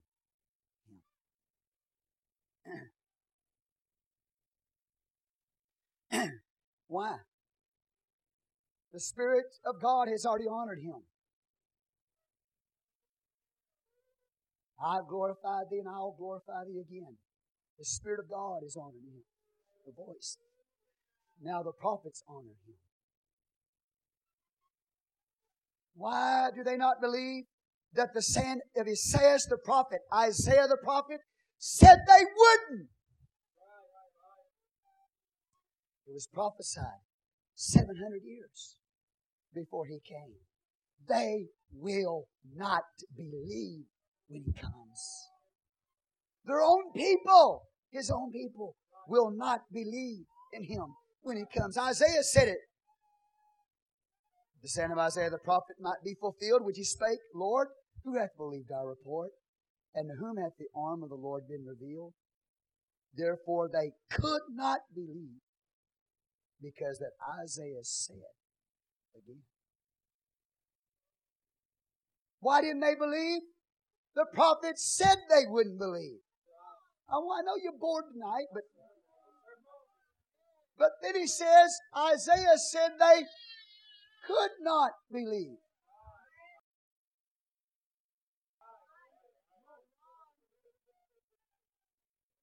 Could not.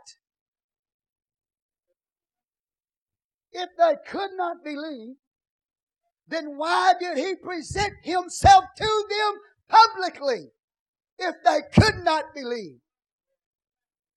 The prophets said they would not believe. They said they could not believe.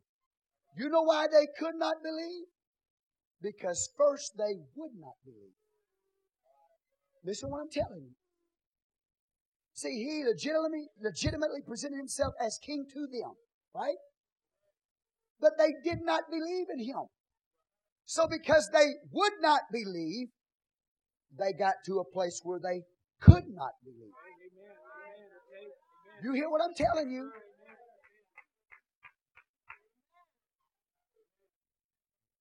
Because they would not, they could not. Here's the deal. Here's what you got to catch. Here's what you got to catch.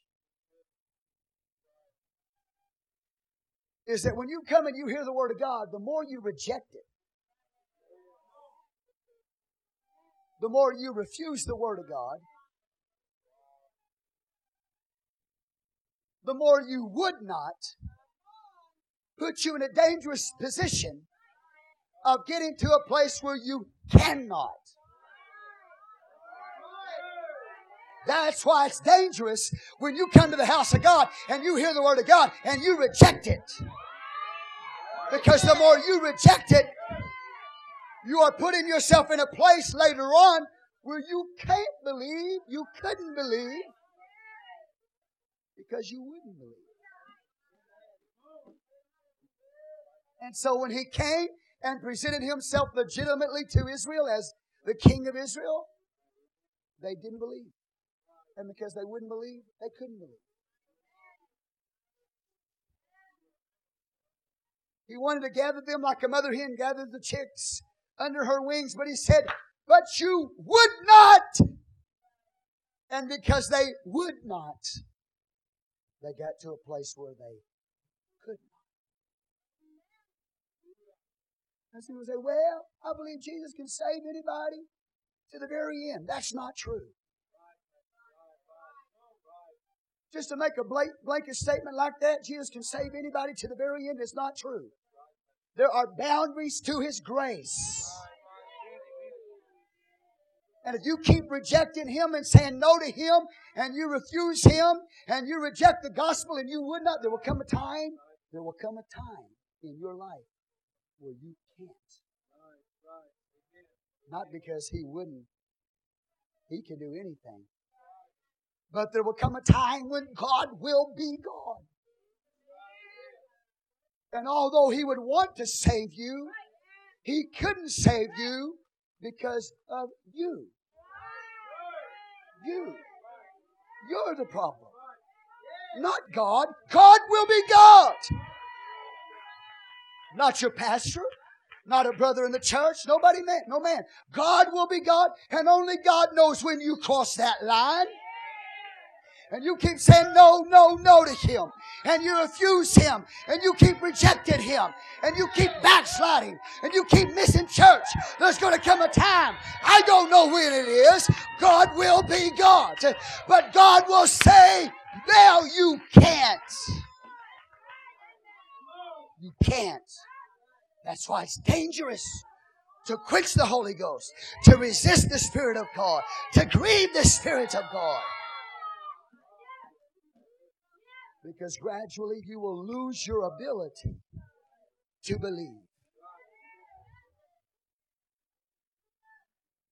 That is the danger of being raised in church. That's the danger of being raised in the nation of Israel. Heard the Word of God preached to them for thousands of years. Prophet after prophet after prophet came to them. And they kept closing their eyes and rejecting the Word. And so now when Messiah comes, they can't even recognize Him. God gave them the date. But they still missed Him. God gave them the date and they still missed Him.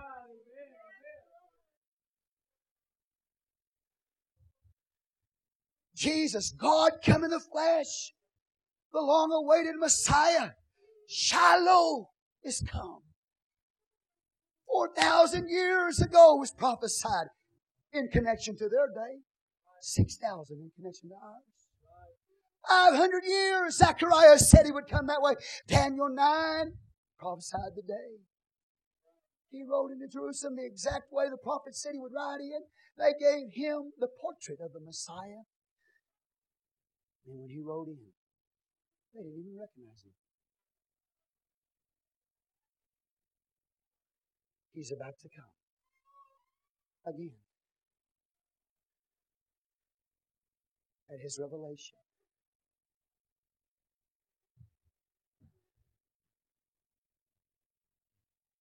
Isn't it sad that He came to His own and His own received Him not? He was the glory of God tabernacled among men, John 1. But they received Him not. And so when the Word became flesh and dwelt among us, and we beheld His glory as of the glory of the only begotten of the Father, full of grace and truth, when He came that way, tabernacled the glory. The Bible says that He didn't recognize Him. It was because of their continual rejection and unbelief. I talk to you today, if you could just shrug it off, make it no big deal. But you better cherish every word of God.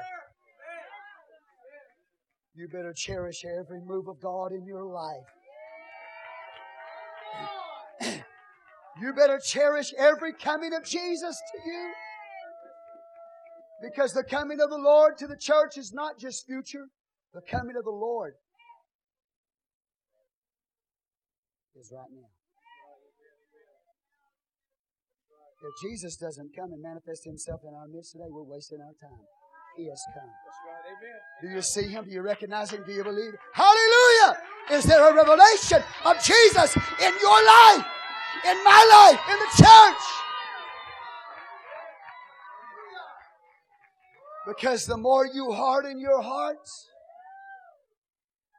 The Bible says there's coming a time when God will harden your heart. He'll give you up to your own ways.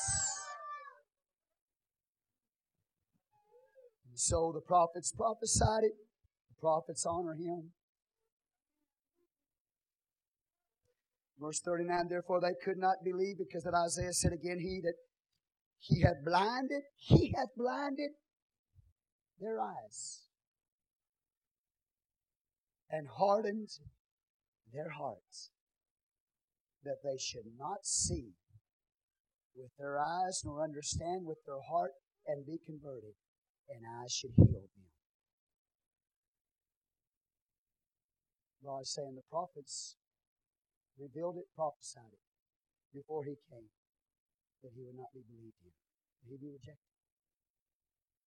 And so because they would not, because they hardened their hearts and claimed to be able to see, they got to a place where God blinded them and God hardened their hearts. I tell you again, that's why it's dangerous to be raised in the church.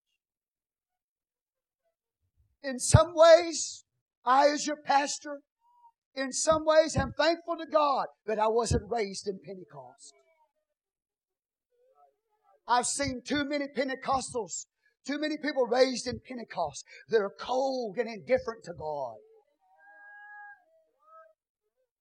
It's dangerous to sit under the Word of God and the moves of God that you experience and harden the hearts and not let it impact you.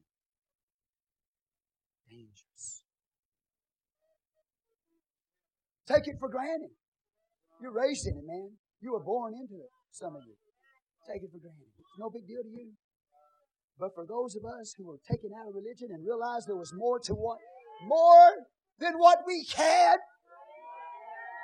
we're like the Greeks that said we would see Jesus because we are not satisfied with our religion.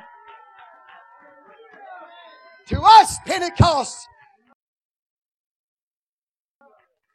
is the greatest thing we've ever experienced.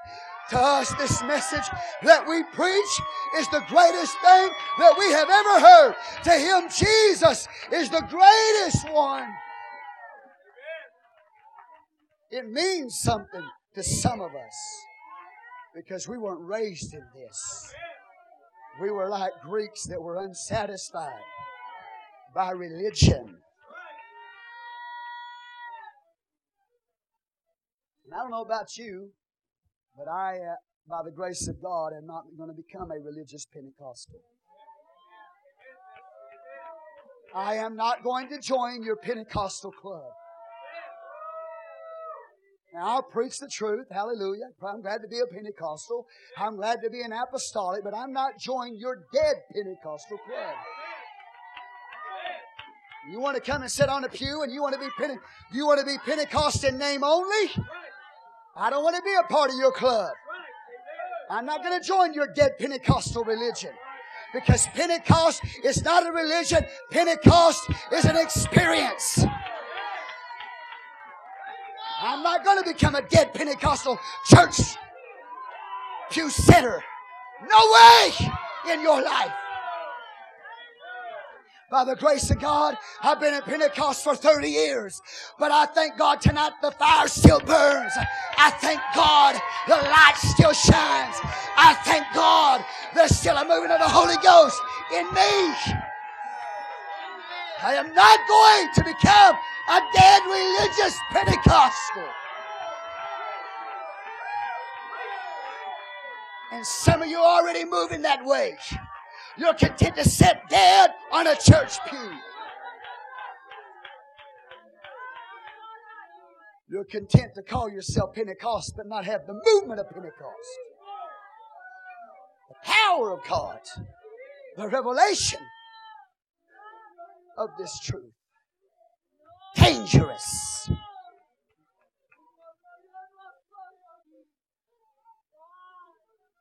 And so, the condition of Israel. And Isaiah said it was going to happen. The prophets honor him. And then 41, I want you to see this. Not only did the prophets prophesy that they would not believe in him, And therefore He would harden their hearts and blind their eyes because they refused to see and refused to believe. Verse 41, he says, these things said Isaiah when he saw His glory and spake of Him. When did the prophecy come forth? Isaiah chapter 6. When he saw the Lord, or I should say it this way, when he saw the glory of the Lord. And His train filled the temple. When Isaiah in Isaiah chapter 6 got a vision of the glory of the Lord, and he heard the seraphim crying, He's holy, holy, holy, holy. His train filled the temple. Who was that was on the throne? It was the Lord. Isaiah said, when he saw His glory and spake of Him. Who did he see? He saw the Lord. This is declaring that Jesus, who is there on the earth, is the same one that Isaiah saw sitting on the throne, that Jesus is the throne setter. He is the throne setter. He is none less than God. He's the same God. The God of the Old Testament that Isaiah saw sitting, the glory of the Lord sitting on the throne. He's that same God. So Isaiah testified that Jesus, in His deity, was the one on the throne. How are you going to get around that? You don't believe that Jesus was God come in the flesh? The prophet says right here, he said he saw His glory. Isaiah 6. The same one on the throne is the one who came in flesh. The same one on the throne who gave the prophecy to the prophets is the fulfillment of the prophecy given to the prophets. He knew before He came in time how they would respond to Him. Because He's the eternal God. That's a dimension that you and I have a hard time understanding because we live in time. But God is not limited to time. He knows 700 years before He comes how they will respond in time. He tells them in advance. And the prophets stepped into eternity as if they walked through a door.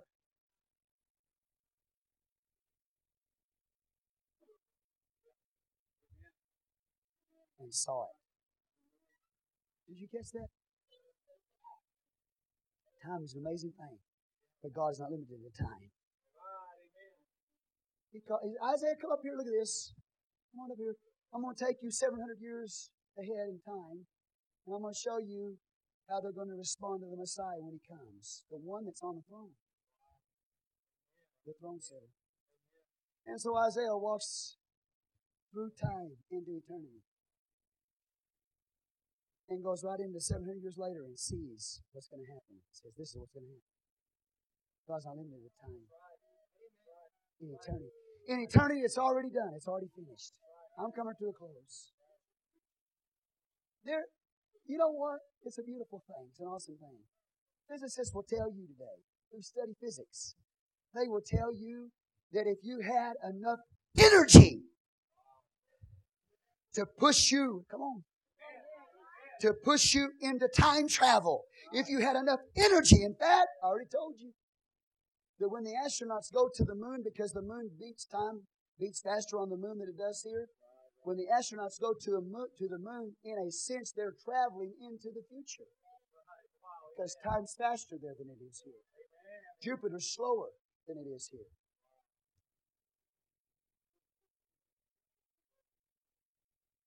If it were possible, and it's not possible right now, for you to have the kind of energy to take you from this time dimension,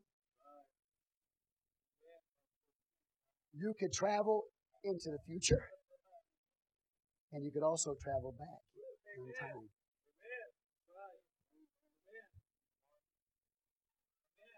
Real, yeah, that's the truth, man.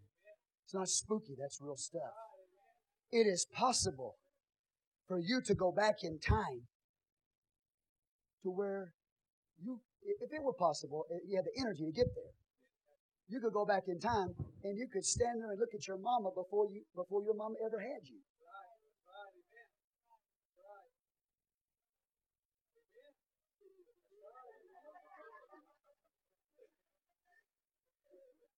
But right now we don't have that kind of energy or force to push you in those different time dimensions. God's not limited to time. Anyway.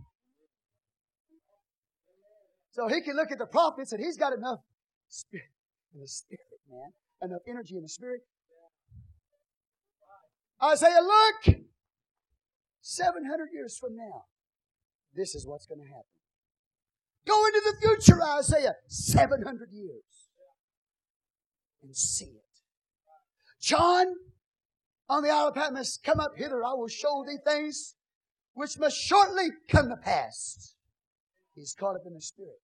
And all of a sudden, he's living in the future in a time that we're not even in yet. Whoa. This is the eternal God who was sitting on the throne, who gave the prophecy to Isaiah, and then He became the fulfillment of the prophecy when He clothed Himself in flesh and walked among men. And He already knew how they were going to respond to Him before He ever came. Say praise the Lord. That's pretty interesting, isn't it? I like stuff like that. Hallelujah.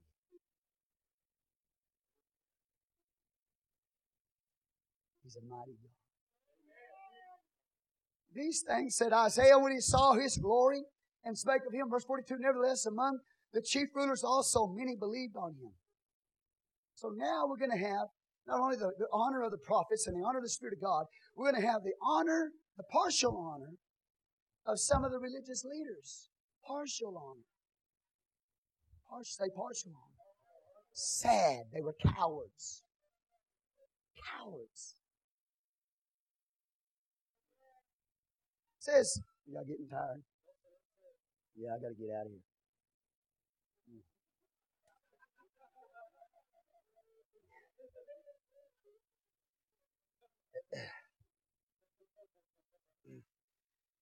Nevertheless, among the chief rulers also, many believed on Him, but because of the Pharisees, did you catch that? The chief rulers.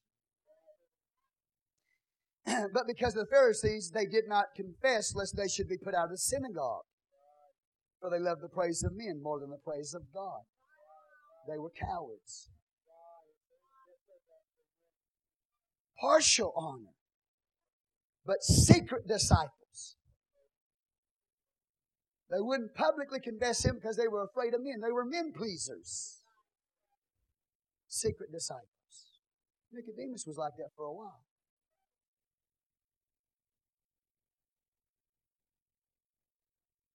I don't want to be a secret disciple.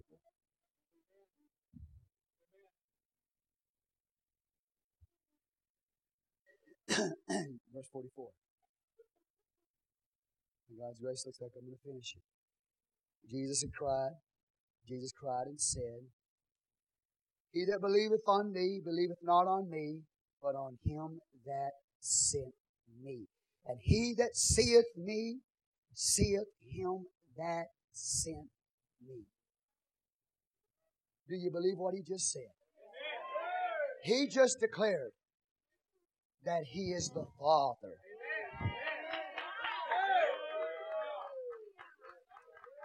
He just made a statement that He is the incarnation of God. Wow. And because they refused to believe in Jesus, they were rejecting God.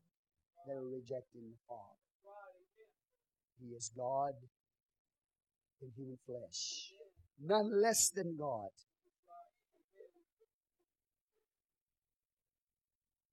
Verse 46, I am come a light into the world, and whosoever believeth on me should not abide in darkness. All you got to do is admit that you're blind. And then you can see.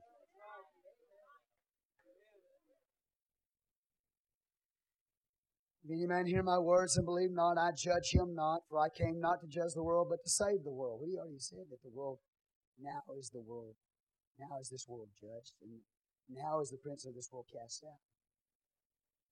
He's talking about the final judgment. The first time he came to save the world. The next time he comes in a triumphal entry, he's coming to judge this world. The first time he came, he didn't come to set up the great white throne judgment. But he will. There's coming a time. There is a last day coming. The last day is coming. There is a judgment that's going to come. He will sit upon the great white throne. Jesus Christ. One throne. And He's going to judge the world. But the first time He came to save it. The Bible says, look at it. Verse 48, He that rejecteth me and receiveth not my what? Words, hath one that judgeth him. See, when you reject the Word of God, you're rejecting Him. The word that I have spoken, the same shall judge him in the last day. There is a last day coming. There is a judgment coming. And every one of us, including your pastor, is going to stand before God someday. Every one of us. We're going to be judged by His Word. Praise the Lord. Oh, Caleb's helping me preach tonight.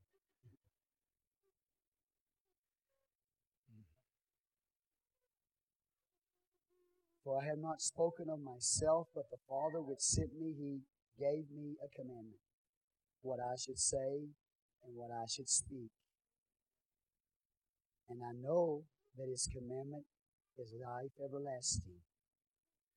Whatsoever I speak, therefore, even as the Father said unto me, so I speak.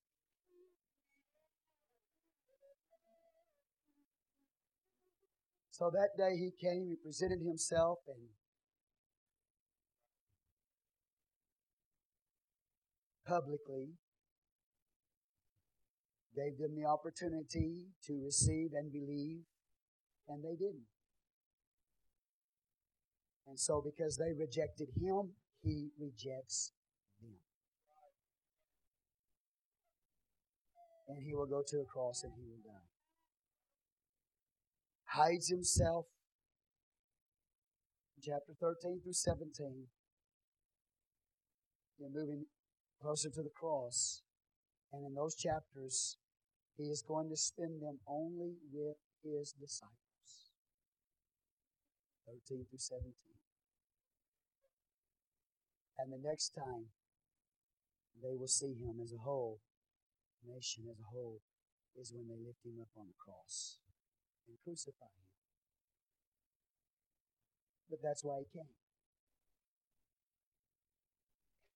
And the prophets foretold it. And He explained why. He told them why. And because He did, you and I can be saved. Would you stand? Father, I thank You today for Your word.